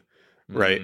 Where we've talked about this before. With women wanting to like, that's the example I was going to give. Yep. Like women criticizing other women for wanting to stay at home and raise a family, or men making fun of men for wanting to stay at home and raise a family. Yeah. Right. It's like, I mean, you probably get even more shit for it if you're a guy, but that is probably a more meaningful experience to take care of your children than to work like at some large corporation as a middle manager. It's almost certainly a more meaningful experience, right? But you will be criticized because you are not optimizing around the things society has deemed to be more valuable. Money and money and power, right? Or when somebody, doesn't want to go to a top tier college, right?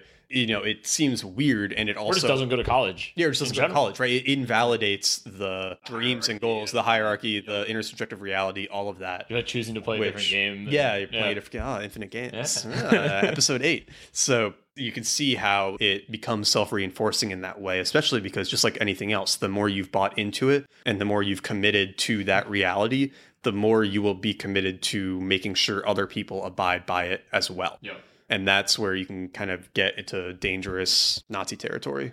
Yeah, like the sunk cost fallacy, I guess, too, at that point. Yeah, the sunk cost cognitive dissonance. It's like if you've spent 40 years of your life as a middle manager in a large corporation, you probably very strongly feel that other people should do that too. Yeah, if the new guy who's been there for 5 years says, "Oh, I'm gonna, quit and take care of my kids," like you're not gonna, like, what the fuck are you doing with your life, right? I slaved for 40 years, mostly because you're gonna be jealous. Yeah, exactly. Like. But then he kind of goes on and he explains, how humanism developed. And there was really these 3 main offshoots, right? So on the one hand, there's liberalism, which is the orthodox humanism, as he calls it, where the more liberty individuals enjoy, the more beautiful, rich, and meaningful the world is, right? And the focus on liberty is why it's called liberalism. And then during the 19th and 20th centuries, as it gained more social credibility, political power, liberalism sprouted into 2 different offshoots: socialist humanism, which was a lot of, the socialist and communist movements, and evolutionary humanism, which was famously like the Nazi Party, right? So liberalism we're pretty familiar with. Socialist humanism is, like socialism, communism, and then evolutionary humanism is sort of like whatever is best for the advancement of the species, without caring for individual desires. Like that's what's good. And like if you're not part of that in-group, then like you're not a human. Basically. Well, and that's where the whole Nazi eugenics comes from, right? It's like you have to kill off everyone who's not what they decided to be cream of the crop. It's really interesting how that view comes out of evolutionary theory. I mean, it makes sense that it comes out of there, but it's almost like, see, again, this is like value judgment kind of thing that I just realized I was about to make a value judgment.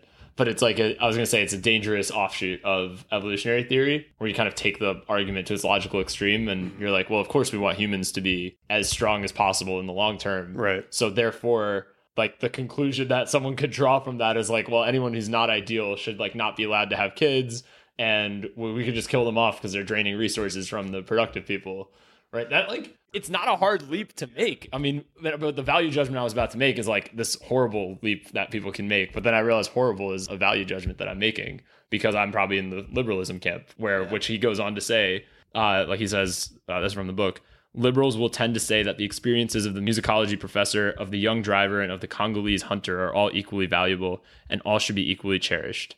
Every human experience contributes something unique and enriches the world with new meaning.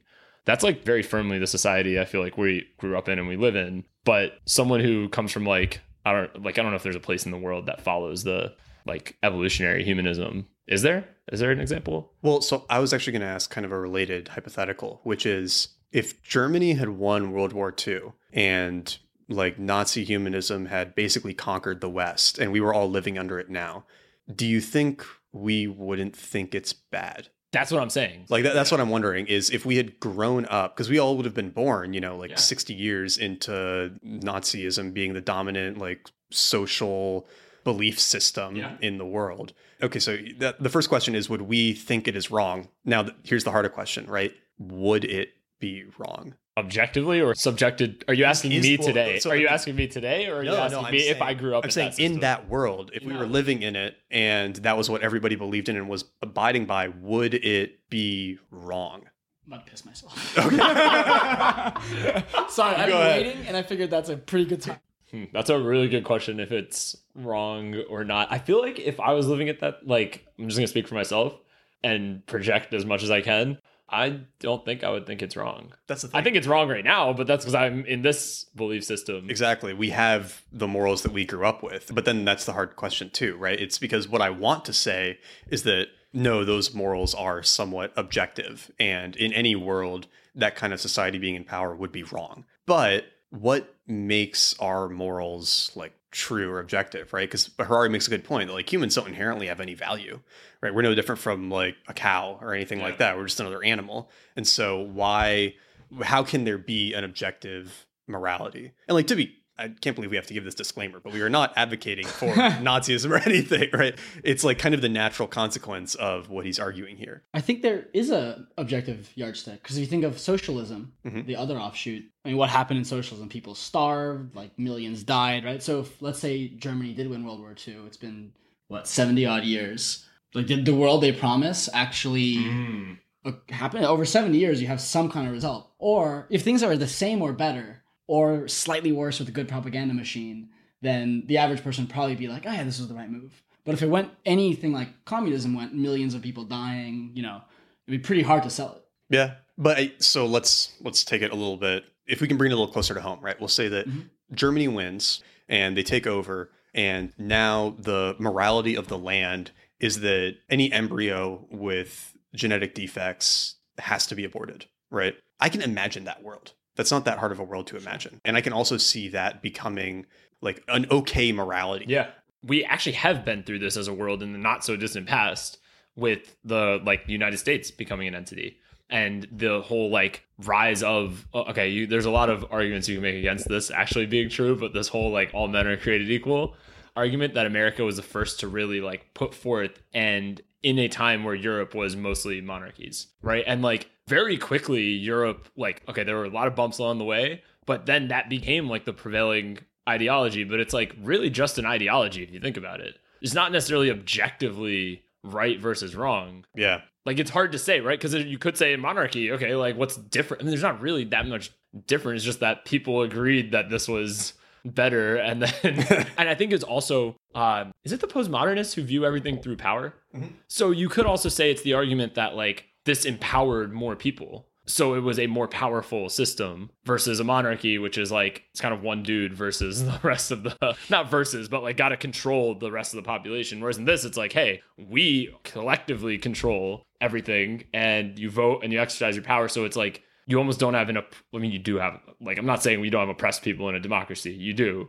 No. But in theory, right, it feels much more empowering than this dude who sits at the top with a divine rule. Well, I think we've actually kind of backed ourselves into what Harari is getting at in the book, which is that this trend towards liberalism is kind of a natural consequence of technological evolution, where once it was possible for individuals to have some power, they naturally wanted it. And then this is actually the more stable system when they want it. Because if they want it and they can't get it, then there's going to be rebellion. Exactly. It's naturally going to be a revolt. So this is almost the more stable system. But then the next question is, what happens once we begin this phase of transcendence where, you can run the whole world with 1% of its current population and the other 99% have no power and no real claims to power? Because it's kind of a lot of the stuff with, peasants being able to vote, partially that was because they could be useful off of the farm, right? Before, there was really no way to contribute to the greater economy. You just have to, till your fields and hope you don't starve,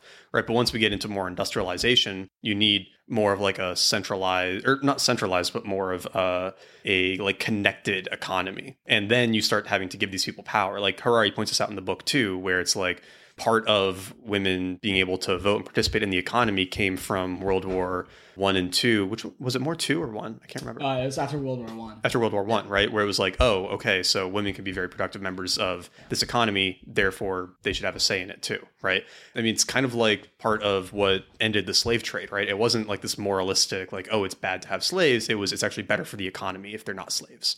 So it tends to be like what's better for the economy pushes a lot of this social development along. And now if we get into this case where what's better for the economy is, like just a few people having all the power again, it's hard to say that individuals will keep all the liberty that they have today because there won't be an economic incentive for it anymore. It's part of the problem with UBI. We've talked about this before, right? That's where I was just about to go. I guess we can have that discussion. Let's have let's have the discussion, right? It's like, I mean, it came up in Sovereign Individual a bit. If you haven't listened, go definitely check out that episode. But yeah, it's the argument of like, if you just pay people money, well, there's two parts to the argument. Like one is, so UBI, for people who don't know, is basically everybody gets a check basically because they're human. You get a check. UBI stands for Universal Basic Income. Yeah, sorry, I should have said that. It's not a urinary tract infection. So yeah, this is like everybody gets a check. It could be monthly, yearly, whatever. There's different arguments for that. But the idea is you don't have to do anything to qualify. You qualify just by virtue of being a person. And in Sovereign Individual, a couple of things that came up with that were, one, you need tax revenue to pay for that. And as it becomes easier and easier for a variety of different reasons to not pay taxes, maybe not so much today, but in the future. I mean, it's also possible today. Pretty but easy yeah, today, we'll get to that. That's a different discussion. I don't pay taxes. You pay You don't pay that. I'm joking, IRS. Go after net. No, but as it becomes easier and easier to just opt out of paying taxes, who's going to fund UBI is a very good question. I mean, that's like problem one with it. And I think is no one's really given me a good answer for that. And then problem two, which came up also in Sovereign Individual, is that like, if people don't have anything to do, are they going to like cause mayhem just as a like basically that's a kind of a dystopian view, but people won't necessarily become artists and poets and entrepreneurs just by virtue of getting a check every month. But the problem relevant to this and we've talked about this one before, I don't know if it was on the podcast, but it's that governments only give people rights because they need them to pay taxes, right? There's no real reason to give everybody in your country like freedom. It doesn't support the government, but if you need them to keep paying taxes, you do it. Well, the illusion of freedom also makes them not rebel. Yeah. It's also good. But like if you're giving 95% of the country free money, then you have no incentive to keep giving them free rights because you don't need their money anymore and they can't rebel because they need you to keep paying for their food. Right. When I first heard that, I was pretty convinced by it. But then the counter I heard to that's back in support of universal basic income, is that if you really have that skewed of a society where 5% are the useful class, 95 is, as Harari puts it, the useless class, then the 95%, what you're paying them off is for stability. Right? Because what is a government? A government is taxation, military stability, right? So rule of law. And if 95% have nothing, first of all, the economy would just grind to a halt. The 5% are not making money because the 95% are not spending money. Yeah, because they don't have anything to spend. Well, but they would be spending money. That's why they're getting... They got to stay alive. Yeah, they're getting a stipend to spend. That's what I'm saying is the argument in so that's what favor I'm saying of. for UBI. So basically, if you ever have a situation where, like, let's say there was no UBI, but 5% of the people were useful, 95% were not, and then they were just starving, basically. They don't have anything to spend. Right. So then UBI is, to your point, is that's the way to sort of keep the economy going. Yeah. And stability. You're paying people off not to kill off that 5%. Yeah. That's it's a good argument for that, yeah. But the other assumption I find that's problematic, both with arguments for and against UBI and a number of the things in this book is, and this might be a little bit on the extreme end, but he, at the start of the book, talks about you overcome plague, famine, and war. And the war example, we didn't dive into, but one of the reasons he mentions that is that war is no longer profitable, right? Back in the day when you were, we still do this, where we're going to the Middle East and we're like, oh, oil, we're going to take it for natural resources. But really, like, if China wanted to invade the US, our most valuable asset is knowledge, right? You can't go to Silicon Valley and there are no silicon mines in Silicon Valley, right? It's a knowledge thing. So peace is more economically beneficial. Yeah. So that takes one of government's roles out, right? If military is no longer a core function, and then if people are not paying taxes or it's difficult to tax, then what I'm getting at basically is that the assumption that a government would exist, or if it did exist, would look like it does today, already seems like a generous assumption. Yeah. especially. You've been listening to a lot of Ron Paul. Yeah, I have listened to a decent amount of the Liberty Report. It's a good podcast. The guy sticks by his guns. That was also part of Sovereign Individual, Yeah, which is exactly. also a great episode, right? But it was that we're probably going to go back to city-states. Yeah. Yeah. It just kind of makes sense. And we're starting to see that with Hong Kong and Singapore, and even like SF, you can almost argue, is like going in the city-state direction, right? I think we'll start to see more of that in the future. And it For the just record, I works. don't believe government will disappear, but there was actually a really good article recently about it was called, I think, "In Defense of the City State" or "The Return of the Oh, I City think I saw it. State." It was on Yeah, that was a Aeon good magazine, I think, right? Yeah. Yeah. And basically, one. even like in pop culture, or rather like whatever the mainstream vogue, the way we talk about mayors, like the mayor of New York in our minds is elevated above the governor of New York. Yeah. Well, it's I more- it's kinda actually like- don't know what the difference between the two. Like, Well, the Basically, governor is the Bloomberg, state. for instance. okay. state versus the state city. versus city. Yeah. Oh, okay. I got it. Like, I feel like the city is so much more relevant to our lives than the But, state like, would be. even when I lived in California, I was like, Bloomberg's a badass, whatever Cuomo, right? Like, Yeah. and I think that's pretty much a shared view. So the city state is gathering increasing amounts of power. Well, yeah, I don't really feel any allegiance to the U.S. as a country, right? No, come on. He's going all in on this. Like, No, I'm serious. Like, I don't feel any emotional. I didn't expect that while drinking tea. No, like I don't feel any special connection to the country, but I feel like I have a special connection with New York and Austin and DC, where it's like if you asked me to like defend, he left San Francisco out of that. yeah, I feel I don't really blame. I'm just kidding. I was just thinking about the places he lived, and I was like, there's one conspicuously missing out of there. And Pittsburgh, Deliberately. I guess. Pittsburgh's not in there. I feel it with. I know, Pittsburgh, too. same in a weird way. Like, I didn't necessarily love it while I was there, but then like every time I've gone back, I'm like, this place is actually pretty cool. If I was asked to like defend one of those cities' existences in some way, I would be like, all right, cool. I like these places. I feel an emotional connection to them. But like defending the whole country seems weird. It's too much. It's too big. It doesn't work, right? Like Congress doesn't do anything, right? So I can Well, it makes a lot definitely of see sense, that though, argument because for the cities. Well, it makes a lot of sense though, because it's like, I mean, there's also the whole thing of how I forget Congress's approval rating is always like 10 or 11% or something. Just friends and family. But they, no, dude, not even. I feel like you always hear that stat, but then the number of people who are satisfied with their congressman Is really high. Is so high, Yeah. and it's like it's the exact same point. It's like people feel like they're being heard locally, but not in the aggregate. I mean, it's a really good argument that nation states, to your point, like won't necessarily exist in the same way. Like, I think it's actually very naive to think they will exist in the same way 100 years from now, or even sooner.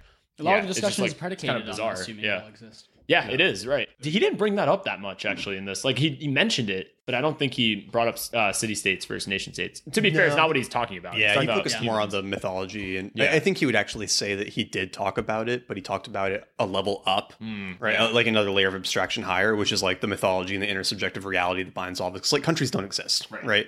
It's just an intersubjective idea, and so as long as he's talking about that, he is talking about countries. Was this Sovereign Individual where they were talking about like the purpose, like in a nation state, the more resources you could aggregate, the bigger armies you could have, and then the harder you were to conquer or easier was it to conquer other people? Was that in Sovereign Individual or something else that I was reading? It wasn't? I think it was. It could Okay, be yeah. seeing like a state too. Okay, maybe. It was like I was thinking about that where like the idea of a nation state was probably really useful when war was profitable.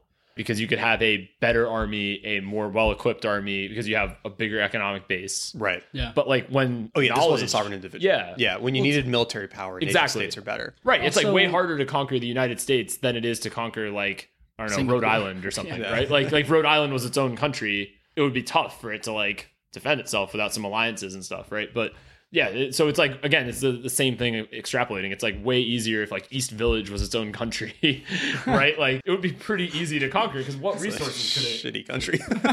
Exactly, like what resource? Like it has like no food. It has like Turn it 25 would be- and rescind your citizenship. But you see what I mean? Top though, right? exporter of pizza. Yeah, No, it's got to also import all the explains- ingredients. they have to though, import right? all the It's like- alcohol. Also explains when a country is like the government is losing power, less stable, they'll create a conflict because then you need them, and that increases stability. Yeah, so it's like I don't know, it's like really I mean, I keep reiterating this, but yeah, I think it's a really naive assumption to think that nation states are going to exist the same way that they do today. And like, as time goes on, it just doesn't seem, actually, it seems way less plausible for that to be true than the city state thing. Or it might be some form we just haven't seen yet. That's also possible. I think digital government. That's what I'm saying. It's going to Like, be an it could interesting manifestation. I think it might not be exactly city states, but it might be something like some combination of digital government plus city state type of idea. Yeah. That's why it's like so weird to see, like yesterday or 2 days ago, I guess, with the Facebook hearing. It's like so interesting to see this dichotomy of like new economy versus like people who don't understand how the internet works trying to question the person. And it's not wrong that they're trying to question. I understand why that, Mark Zuckerberg had to go to Congress and do this, but it was so clear they just don't know how, one, how Facebook works, or two, how like the internet works in general. That makes us horribly ill-equipped. Exactly. Forward. Right. So that's exactly what I mean, though. It's like a inadequate form of government. In a way, the fact that government is good, if the government is slow, is good. Because you don't want incompetence moving quickly. At least if incompetence are moving slowly, that's then true. We're safe for a little while. Until they can get it together. Or like don't inadvertently like handicap us.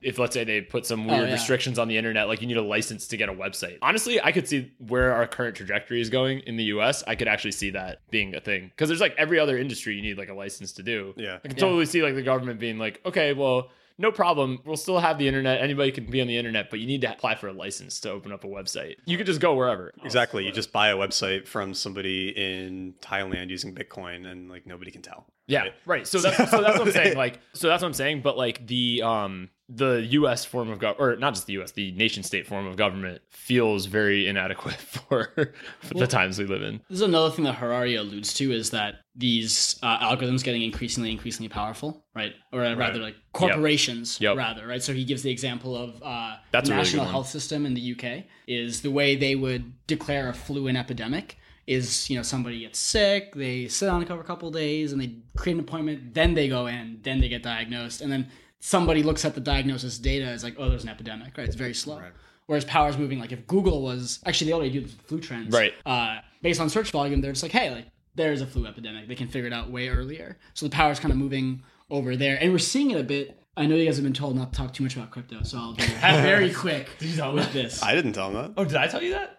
Did anybody say not to talk about crypto? Yeah, one of the emails that we got. Oh, really? Yeah. It wasn't on. Oh, okay. Well, it was basically just we bring it up on every episode, which is true. But whatever. Oh, you came up at dinner. Yeah. Oh, I did tell you about this. Yeah. Anyway, very quick. Like, the government has hardly regulated anything around crypto. The IRS is loosely like, I will tax you, maybe. Yeah. But banks, private corporations, they're like, no, you can't move money into crypto, period. Right? So the biggest threat is not regulation from the government, is corporations moving. But I would argue they're moving doing faster than government. But I would argue those banks are doing it because of the government, because they don't want to lose their banking charter. Well, I think my point is because they have a license, right? Less so why they're doing it. It's more that the power shift is to them. Yeah, no, but I would say if the government issued like a general declaration being like crypto's totally fine, we're not going to touch. Like if you're a bank and you do something with crypto, we're not going to touch you. I think it's the uncertainty right now. Like they're really worried if you lose your banking charter, you're just not a bank anymore.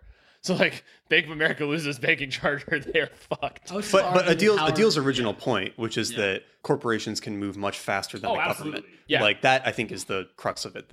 Well, I mean, that's 100% true. Yeah. And if you move faster, then you have the power. I actually think it would be horrible to have a fast-moving government. Like, I actually think that would be that would actually be a really bad thing. It'd be very reactionary. Yeah, that's exactly what I mean, right? It would be like I mean, I think we talked about this with like the Senate versus the House, right? Being like 2 years versus 6 years. There's like a good argument to having both. Well, it kind of goes back to our gun control episode, right? Where if immediately after Parkland, everybody could get on their phones and vote to ban all guns in the country, right? That doesn't seem like a good way to solve those kinds of problems. Yeah. Or like same thing, if it was like a terrorist attack and then like if you were like, okay, should we go bomb this country? Yeah. Right. There's like a good chance people would be like, oh yeah, this country. But it might not actually be the country. It might be some rogue element, or it might not even be that country in the first place. There's just not enough information. Can you imagine that speedo government plus fake news and Facebook? Yeah, that's exactly what I mean. It'd be a horrible idea. Fast moving government would be like so scary. I mean, honestly, I do think that we should kind of move away from democracy in a lot of cases, where as long as Nazis coming out, it's like we should make me chancellor.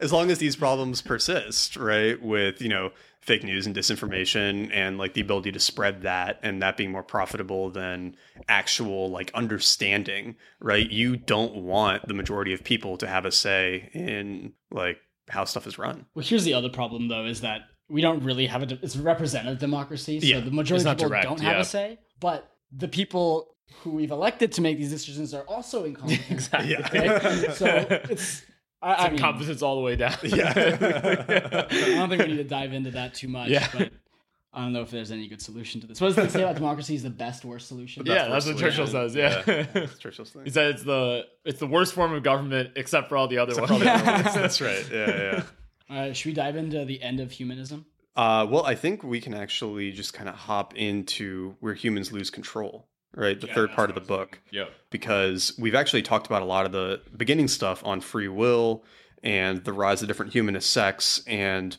what he starts to get into is how what we might have now into the future is something beyond humanism. It's been the dominating religious myth for the last 200-300 years now. And we might start to go beyond that. And where he starts to lay the groundwork for that is how, going back to some of the stuff we talked about at the beginning, there is not just one you. You are not an individual. You are dividual. And he calls out the distinction between the experiencing self and the narrating self. So the experiencing self is often strong enough to sabotage the best laid plans of the narrating self. I might, for instance, make a New Year's resolution to start a diet and go to the gym every day. Such grand decisions are the monopoly of the narrating self. But the following week, when it's gym time, the experiencing self takes over. I don't feel like going to the gym, and instead I order pizza, sit on the sofa, and turn on the TV. Right? We have these two aspects to us. We've been talking about for as long as we've had writing, right? Plato had this in the Republic, that we've got these two parts of our mind and they're constantly at war. There's no real you. And then the question is... And even two might be a simplification. Yeah. Right? Like, yeah. Plato actually said three. Oh, right? Interesting. Okay. So one was rationality. Yeah. One was basically like energy, spiritedness, and one was desire. Right, so you could have a desire. Desire is more the animalistic, like what he's talking about, the experiencing self versus like, Plato, oh, I don't feel like going to yeah. the gym. I feel like eating a pizza. Well, Plato kind of like split it where the experiencing self was both the energy element and the desire element. So like you could desire something but not have the energy to pursue it. Yeah, that makes sense. And so he formulated it as a chariot, right? And the chariot driver is the rational mind, and the two horses are the spiritedness and desire.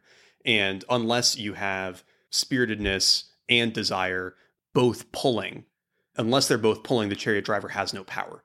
Right? Because you can't guide a cart that's like sitting still. Yeah. Right. Exactly. So you need like all the three parts of your mind in a line to like get anything done. Yeah. Right. And Harari's saying a similar thing here, but more I importantly, like that analogy though. I hadn't actually. I love that done analogy. It It's makes so much perfect sense. analogy. Yeah. But yeah, Harari's saying the same thing. There's these two parts, and we don't really have, this one self. And where it becomes important is that we are starting to put more faith in technology and data that may allow us to do better than our own mental processing. So Adil and I actually talked about a very much related point to this. So he was talking about how, forget the exact context for why he brought this up, but he was talking about how with technology, like intelligence of technology is going to be better than humans, most likely, like faster processing, more data, like more memory. Like that seems to be, we can't predict the future, but that seems to be true. But what is optional is consciousness. So Adil and I actually had this conversation a couple weeks ago, which is that like, I actually don't think I don't want to say ever, but like I strongly suspect we won't see like a conscious AI, because I don't necessarily think that that's necessary. Like we might see AI in the sense that like these hyper intelligent algorithms or hyper intelligent machines, whatever, like indistinguishable from intelligence basically, right? But consciousness doesn't seem like it's required to do a good job at those things, right? Like consciousness almost seems like a weird side effect of the human brain. Like, I don't know, it just does, unless you replicate the brain, right? So if you figure out how to just replicate the brain from a neuron perspective, maybe consciousness is an emergent property. But I know this came up at GEV, right? Where like he thinks maybe consciousness will be an emergent property of just processing speed. I don't see where that, it almost takes you back to the soul argument. Like, why would that have to be an emergent property? Like, I just don't see where that comes up. Like, does intelligence and consciousness go hand in hand? Even Hofstadter brought up this point, right? Is like, he brought it up in the opposite way, where he said if a computer could beat a human at chess, it could also choose not to play chess, right? Or choose to like read a book instead. But I don't think those things necessarily go hand in hand. And like, we've kind of seen that. Like, there are computers that can beat humans at chess, and they don't be like, I don't feel like playing chess. They just play chess, right? So like, it doesn't seem like they're necessarily linked, which is kind of what Harari is saying too. Like, intelligence is mandatory, consciousness is optional. Maybe it comes up, maybe it doesn't, but it doesn't seem like predetermined that a AI would have consciousness. Well, but part of the problem too, I think, is how we use the term intelligence, Yes, right? Yeah. Where it's definitely true that a computer can be better than humans at chess, but also not be able to decide to read a book instead. Right, yeah. But it's not possible for a computer to be, so I don't think it's possible for a computer to be as good at everything a human is good at and not be able to decide to read a book, right? Because the ability to be that good at all of those things, I think, necessitates. Well, what is good at all of those things? Well, yes. I mean, it would basically have to pass the Turing test, right? Okay. Because part of, being good at everything a human is good at is being able to decide. But does it need to be as good as a human at everything? Or can't you just have specializations as well? Well, I think that is what we're going to end up seeing. That's with what I'm technology saying. for the Like, that's what I'm foreseeable saying is like, future. I don't see it moving in the, like, it's almost like But my argument to your point is that the consciousness is necessary if we actually make an equivalent intelligence to humans. And what I'm saying is I don't see us needing to get there, right? That almost feels like an academic exercise to like pass a Turing test. Whereas it's not going to make you any money. Or like, exactly. Right. I was going to say this might be a bias based on our current value judgments, but it seems like the companies that lead in this stuff are trying to figure out how to get you to click on ads and you don't want an AI that can make decisions. That's exactly what I'm saying, right? So like if Amazon really comes unproductive. if Amazon comes up with this, they don't want an AI with consciousness. They want an AI that's going to make you buy a lot of shit. Exactly. The first company that makes an AI that can actually make decisions is, they're going to be like, well, I don't want to be sold. Yeah, right? exactly. Like, shut themselves It's like off. people shouldn't be buying this stuff. Like, why are you selling this? They're like sending them to Walmart. Like. Or it's like nobody needs to buy like a 36 pack of toilet paper every week on subscription. Exactly. Through Prime. I'm not going to sell this to them. Yeah, so that's just where I'm at, where we're going is more like the entities that are doing most of the AI research, at least at the highest level, seem to be motivated not by the idea of bringing consciousness in, but more the idea of like just like super strong algorithms and maybe intelligence, right? But intelligence in how can I get this person to click this ad most effectively? And it's already better than us at a lot of these things, it is. right? Obviously, chess, Go, like pretty much every game. I mean, I don't know if you guys watched the footage of DeepMind playing Dota. Oh, no. That was wild.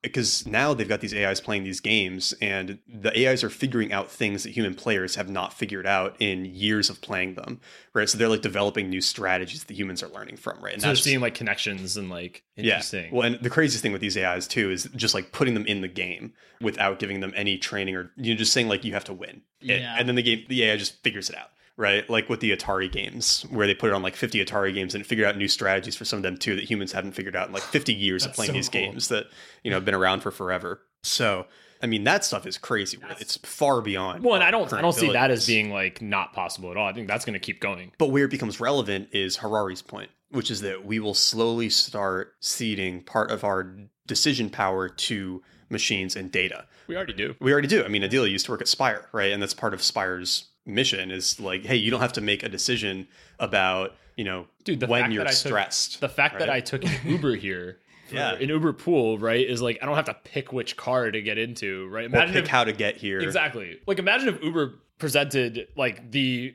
hundreds of cars that they have in New York. It was like, hey, pick which one you want to get on.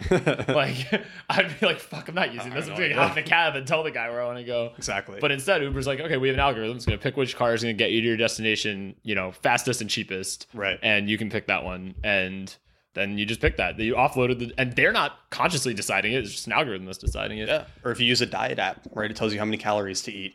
You're not deciding. It's the algorithm's deciding. I actually sent the Spire paragraph to Spire. So the quote is, many other people who suffer from no serious illnesses have begun to use wearable sensors to monitor their health. The data is fed into computer programs that advise the wearer on how to alter his or her diet or daily routine, which is literally just our marketing page. Yeah. Is it really? Yeah, it was really uncanny. That's amazing. Harari, give Spire a shout out next time. Exactly. I don't know. Oh, you're like, I don't want to be affiliated with that. Oh, no. But Harari makes a good point. No. I'm saying with this point that Harari's making, like this futuristic. Well, I'm conflicted on this actually. So I think, in the short run, I think it's very valuable if it can be giving people, like, especially around daily routine related stuff. Yeah. But then the flip side is... Intervention, kind of like when they need it. Well, the dark side is the data side, right? Like, if the data is only being used to give, like, positive health interventions, then so be it. But, if the data is being used to, I don't know, target ads, track people, manipulate people, a government has access to it to, do whatever, anything malicious, basically. Yeah. Then, that's where I'm conflicted. That's where it gets tricky. I don't think that's the dark side of it. I think that's like a symptom of the data collection right now. To me, the darker side is what Harari calls out here, where he's talking about the attention helmet that snipers could wear to be better snipers. And, the one with like electrocranial stimulation or whatever that can basically wire you to be more focused. Yep. And he says that if we start using the attention helmet in more and more situations, we may end up losing our ability to tolerate confusion, doubts, and contradictions, just as we have lost our ability to smell, dream, and pay attention. The system may push us in that direction because it usually rewards us for the decisions we make rather than for our doubts.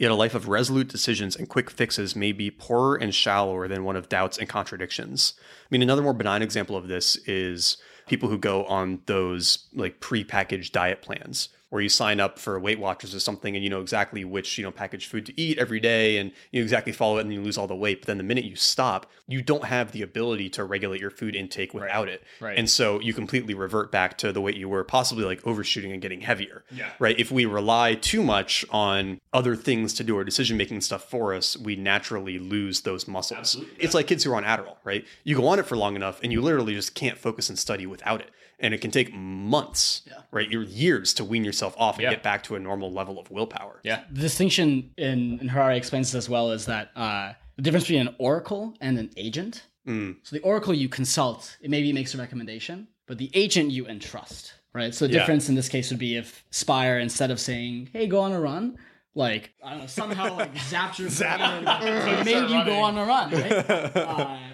So that's the transition that where it gets dark, is from an oracle to an agent. Yeah. That's a good point. That's a really good, Oracles are good, Yeah. right? For the most part, as long as you're not like data overwhelmed. But with the agents is where it gets scary. Yeah. Listen to this. From the book, once Cortanas evolved from oracles, Cortana being the Microsoft Siri, evolved from oracles to agents, they might start speaking directly with one another on their master's behalf, which I totally see as plausible. Oh, yeah. It can begin innocently enough with my Cortana contacting your Cortana to agree on a place and time for a meeting.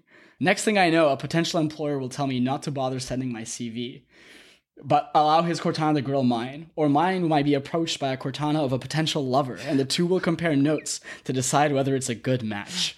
Did you watch that Black Mirror episode? I haven't, no. There's a good one from the 4th season that's like basically about this concept, where it's like an AI that handles all of the dating for you, and you just show up and it's decided who you're going on a date with, and you go on like X number of these dates, and then it tells you who you're going to marry, and it's going to be a perfect match based on your past dating. I'm honestly surprised that no one's tried that concept yet. Well, that's just like like instead of you swiping or whatever, it's just it starts matching you.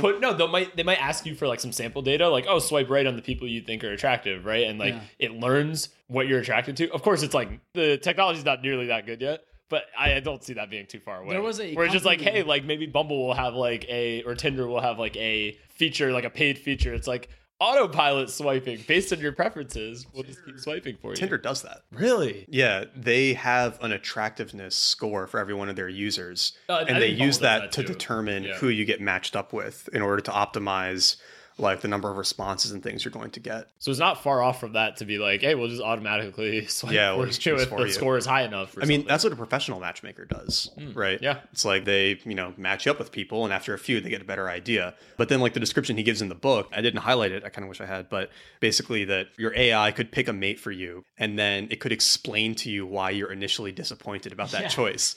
Where it's like, so I've looked at your two options here, John and Paul, and you should definitely date Paul. I know you're a little disappointed by that because you were hoping I was going to say John, but that's because John is slightly more attractive and you tend to overweight attractiveness. But based on everything else, you will have a much better and longer lasting relationship with Paul. And that is so foreseeable, right? I can 100% imagine that. This is like a conversation you'd have with a friend.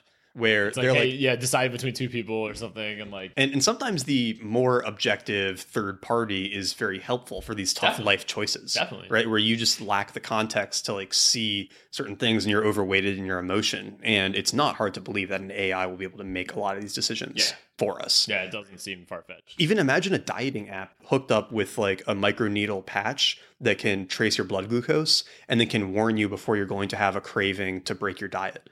Right, that would not be hard to do, really, because it can just track the needle is the hard part. Right. But once you have the needle, then if it can just know when your blood sugar starts to drop, it can be like, hey, you should have some berries, because if you don't, then I know in like an hour you're really going to want some pizza or something. Right? That would be crazy useful. Yeah. And like people would sign up for that like right away. And that's probably not that far off. right? Yeah. And then we're just going to trust more and more and more to this. To an agent. Yeah. To these agents, right? But that's still an oracle. That's still an Yeah, oracle. yeah. Yeah, because you guys will choose not but where to it could become an do agent it. is if it also controls what shows up in your fridge. Yeah. Right. Yeah. Yep. So then the Instacart shopper shows up and they're like, hey, here's what you need to eat for dinner. Right. And it's changing that based on how your blood sugar is fluctuating from your past meals so that it can avoid that crash so that you never have those cravings again. Yeah. Right. That's totally foreseeable. Yeah, definitely. Yeah. I would sign up for that. That sounds great. I mean, Maybe. the dystopian Depends. agent idea is the electrodes on your head literally telling you. Mm. But what you described, the food in the fridge, is functionally an Yeah. agent. Yeah. Same And, thing. I mean, yeah, I would also sign up for that. Oh, I can't imagine. It also would offload No. like you having to make that decision too. It's like another thing you could just kind of put I mean, on we're autopilot. already doing that. That's why you don't have candy in the house, Mm. right? Exactly. Yeah. It's Yeah. it's like a next step from that. Yeah. Right. But I guess we can jump ahead a little bit here. I mean, what we're getting You brought up into. the U.S. presidential elections.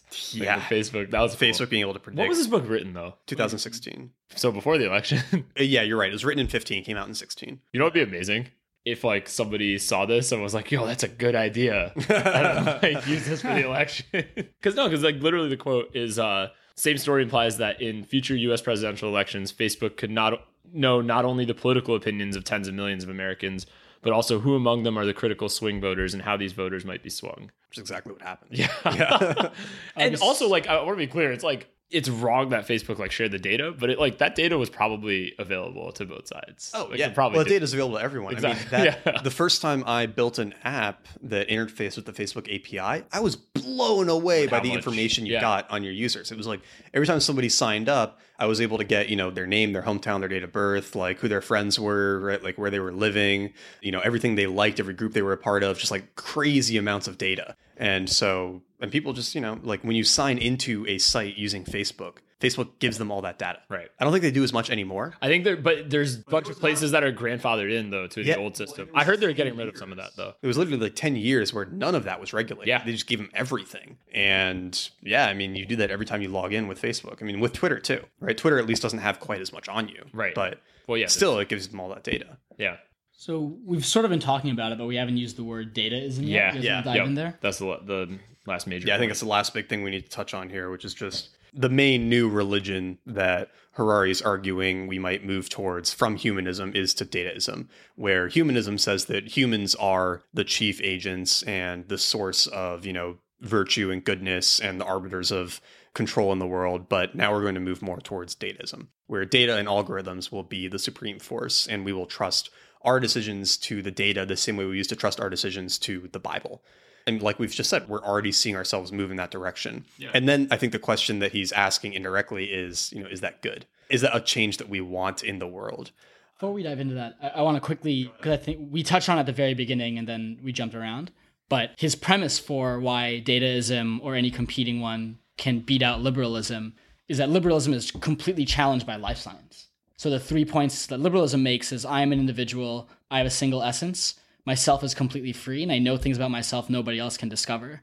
Whereas life sciences says organisms are algorithms and humans are divisible into millions of bits. Thus, humans are not free, they are shaped and run by their algorithms, and follows that an external algorithm could know you better than yourself. And this just totally knocks the wind out of liberalism. Yeah. Well, and honestly, I think that's a big part of what we see today with like the, far left arguments, right? A lot of like political correctness, social justice warrior type stuff, I think comes from this division. No, and even postmodernism too, where it's like there's a postmodernist argument that, any honestly like use of data and difference to create a power dynamic between people is like a form of oppression, right? Whereas, the data is just saying like, no, it's just data, right? It's like data is It's not just an inherently, attribute. yeah, it's just an attribute. It's just, it's like it is not inherently good or bad. It Yeah. just is. Whereas on the other side, you have like, Like saying you have blonde hair, we have black hair. It's just an attribute. Right, it's just not saying that one is better necessarily than the other. We're just observing an attribute. Exactly. And the liberal, I think, argument here against dataism is that no, my subjective feelings and how I interpret things is important. And the data is saying like, well, it's not in terms of, it's not beyond you. Your subjective experience is not relevant to my decision making, right? And my life. It can be if I choose to let it, but it is not in and of itself. It's like you don't have a right to not be offended. Yeah. Whereas, and I think this is where we're seeing some of that clash now, is that you got the one camp that's saying no, like data is good and like progress is good and, this kind of growth, right? Like a lot of the tech sector and what we might call the like on the spectrum tech sector, where it seems like they just don't care about the emotional consequences of the things that they're arguing for or doing. And then you have the counter argument, which is like, no, the subjective experiences are important, right? And like that might be more important than this data or this technology or any of that or this research, right? And we need to take that into account. And that's probably where kind of this divide comes from, is what do you care more about, right? Like the objective data, truth, reality, or the subjective experiences of individuals. Yeah, like how that data is affecting people. Those are hard camps to square, I think, because they are basically religions, right? You're either in that more liberal camp or you're in that more dataist camp. And it's the same thing as like, strong Christian, strong atheist. They're never going to really agree on anything, just sort of talk over each other because they have conflicting values. Well, I was surprised Harari didn't mention this actually. When he talks about humanism replacing God, in Sapiens, so much of the book is about our ability to handle contradictions. And even now, the same person who says it was God's will also say, well, go listen to yourself, right? Which, if you look at humanism and religion, there's so many ways in which they conflict, but you find it on a day-to-day to kind of make it work, right? So I feel, I also, at work, will be like, should we make this decision? We're like, well, let's look at the data. Like we say that every single meeting where we have to make any kind of decision. But I would also say I'm very much, I try to be in tune with like my experiences and being sensitive to those. And like, I feel that has value to me, right? Yeah. Which if you look at the underlying beliefs, they are in many ways contradictory, but you kind of reconcile them. So yeah, I tend to think that emotions are like a very effective data processing tool. Like it's the best we've had up to now. Basically, right? And like, so when people say like, oh, I made my decision from my gut, right? Or like, oh, I felt that was the right decision. It's like your brain is probably using data and compiling it into this feeling in the same way that like you might now be doing via like Google Analytics or something.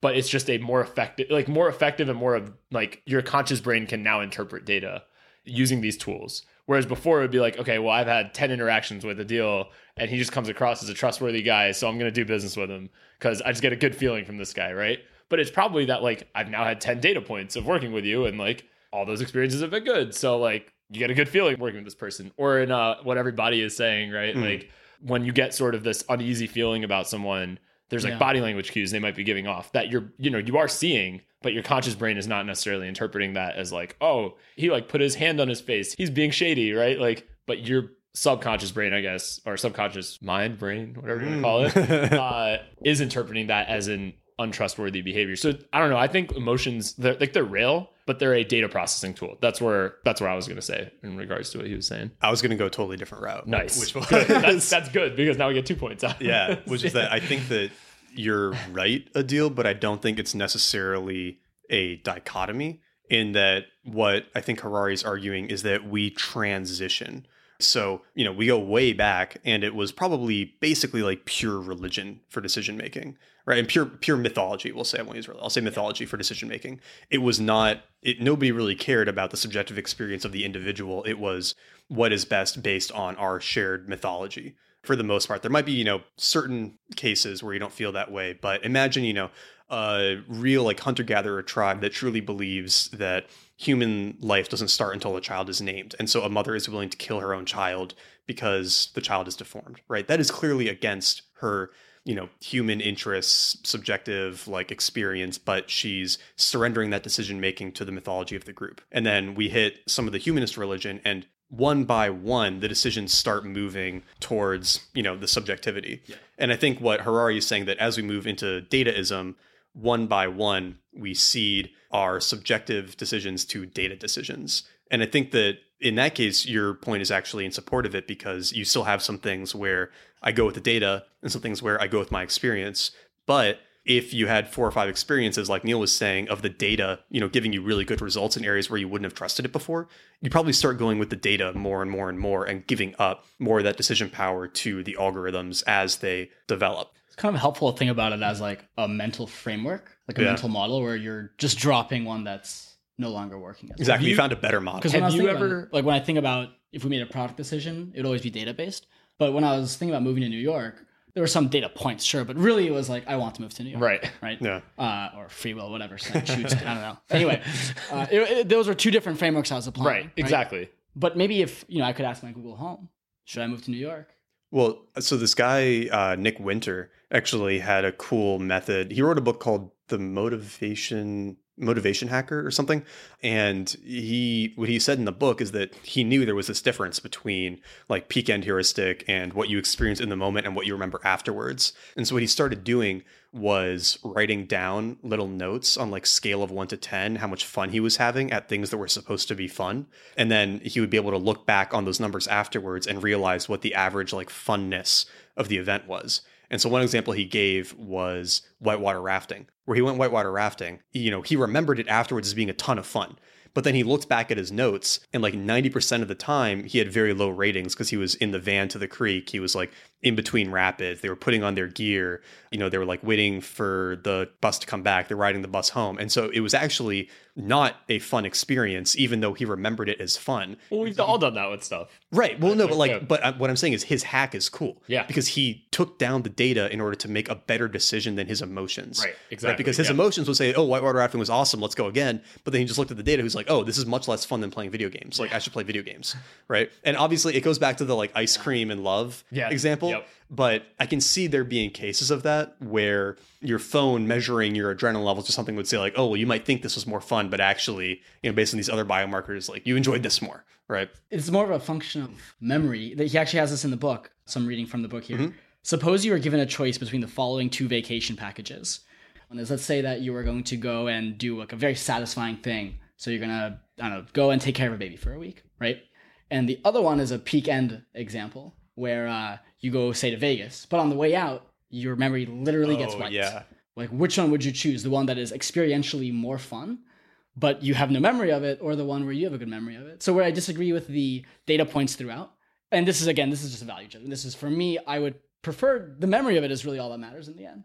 Yeah, it's true. Because I'm going to live it, like the moment, if it's a 1-hour ziplining trip, if 90% of it I'm miserable, and I bring this up because I recently went ziplining and I was just shitting myself the whole time. This was in Mexico. The guys, they literally nicknamed me El Pollo. So whenever I was coming up, because they noticed I was so nervous, they'd be like, oh, El Pollo. And they'd like mess with me, push me early, things like that. But in my memory, I remember very positively. And the memory of it, I was there for an hour, but the memory of it is much more than that. Yeah, no, that's a good counter. For the data points, I was miserable. I can't even put into words how scared I was the whole time.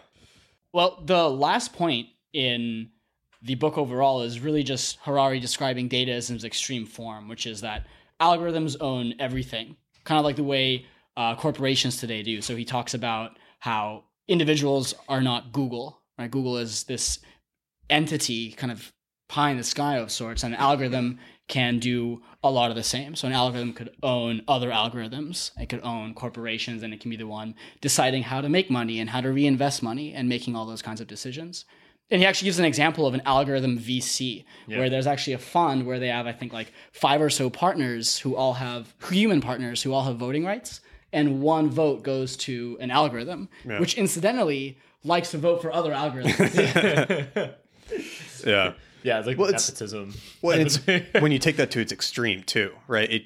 It's like, the whole software is eating the world type of idea where everything is moving more and more into algorithms. And from that data's perspective, what he has in the book here is that we can think of the whole species as a single data processing system.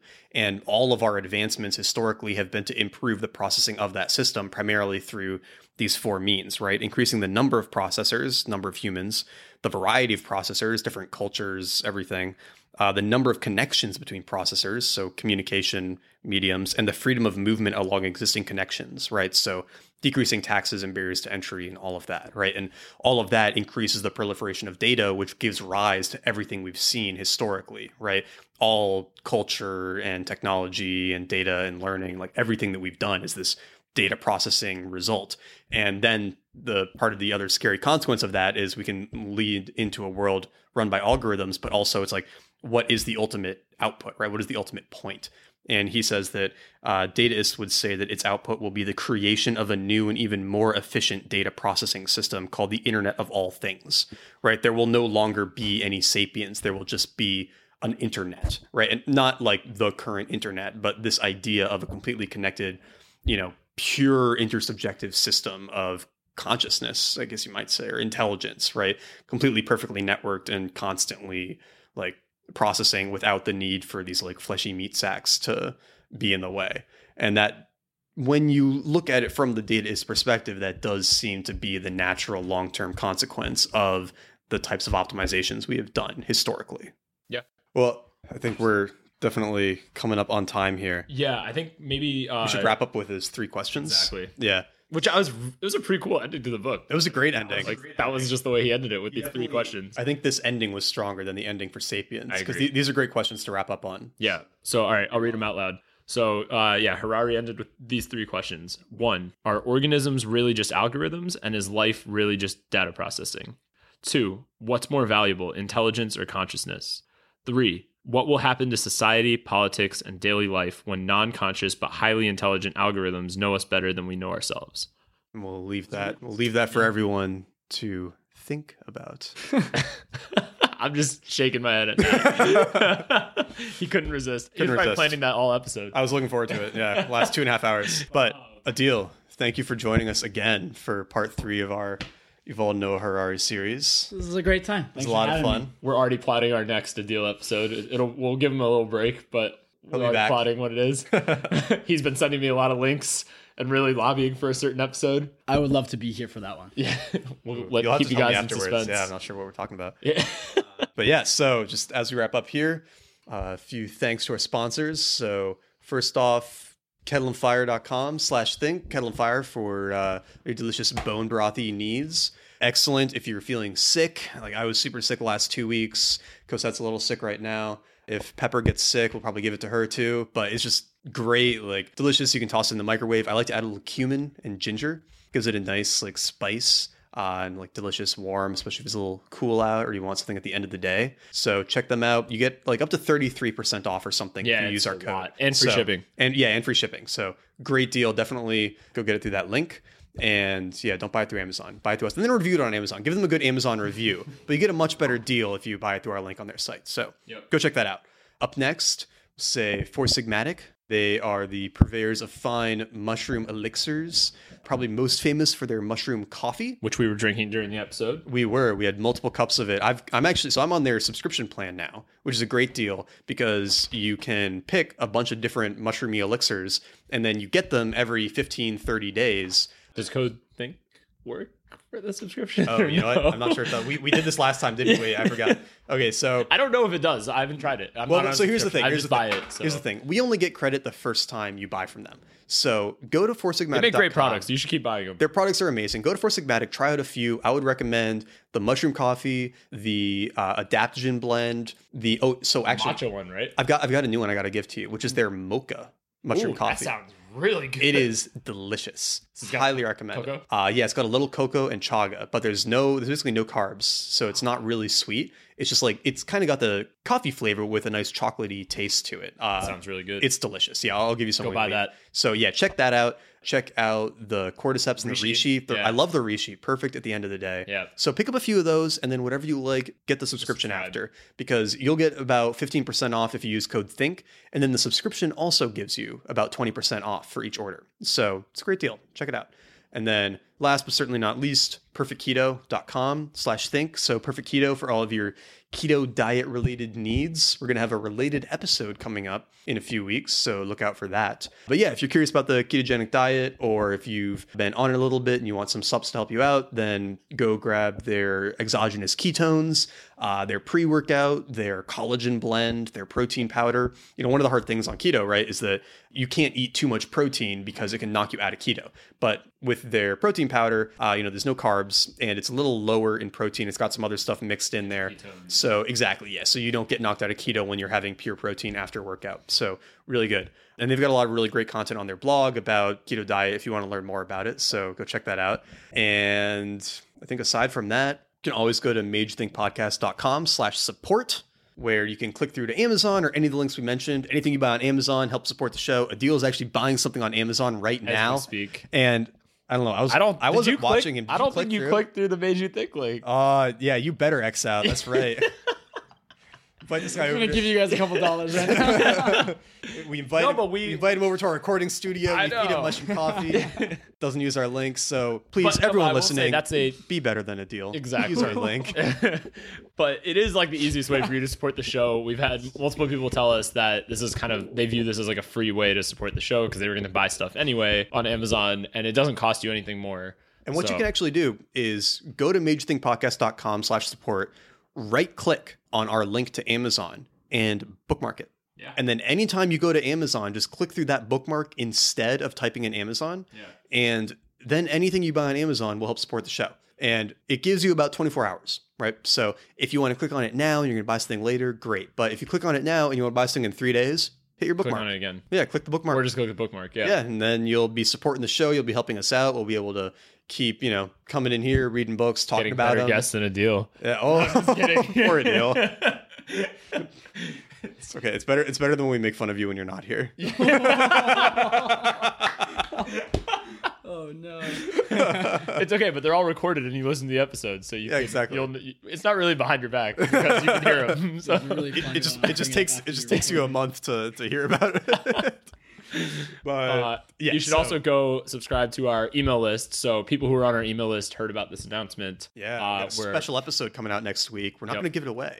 Yeah, but people on the email list got to have a special role in the development of the episode. They were involved, partially involved in getting creating. shout outs. Yep, exactly. So you hear about stuff like that if you're on the email list, which you can subscribe at madeyouThinkPodcast.com. You also will hear about the books that we're doing ahead of time, as well as any cool events, giveaways, stuff that all going kinds on of with good the podcast. things. So it's probably the best way, that plus following us on Twitter. But we obviously on Twitter talk about other stuff too. So if you don't want the other stuff, you just want the podcast stuff, just go to subscribe to the email list. Or you should do both. Or do both. Hit us up on Twitter. Let us know what you dislike about the show. If we talk about crypto too much. Yeah. Or hey, we do appreciate that stuff though, because it's very easy because we can't see your reactions. It's not like public speaking where you say something and you can see what people react. It's like you find out a month later. So your feedback is instrumental in us shaping the show and also deciding what we go read next. Well, and we only do this once every week or two, right? So we might be bringing up the same stuff too often and not realize it because we're doing the show only every week or two, and then we're talking about a lot of stuff in between. So to us, we're not talking about it too much. But then if you're listening to 3 or 4 of these on a plane, you might be like, all right, guys, I'm done listening to you shit on Middlebury, right? So please, if we're talking about something too much, let us know. If you want to hear, us talk about anything else or other examples, like that's great too. Book ideas, article ideas. We love that stuff. Love that stuff. So yeah, let us know on Twitter. Let us know on the email newsletter. You should leave a review. Oh yeah, leave a review on iTunes. Yep, that's super helpful. Great way to support the show. Thank you to everyone who's done that. Exactly. And yeah. Have you done that? Give me a break. Gosh. So again, do not be like a deal. Mischievous look on his face, like. I'm in trouble. Before I come on again, I got some work to do. Yeah, exactly. Give him homework. Yeah. So yeah, exactly. So don't be like a deal. Leave a review. Use our Amazon link. Use our Amazon link. Yeah, and I think that's pretty much it. Thank you all for joining us for another episode of Made You Think, and we'll be back next week. See you guys.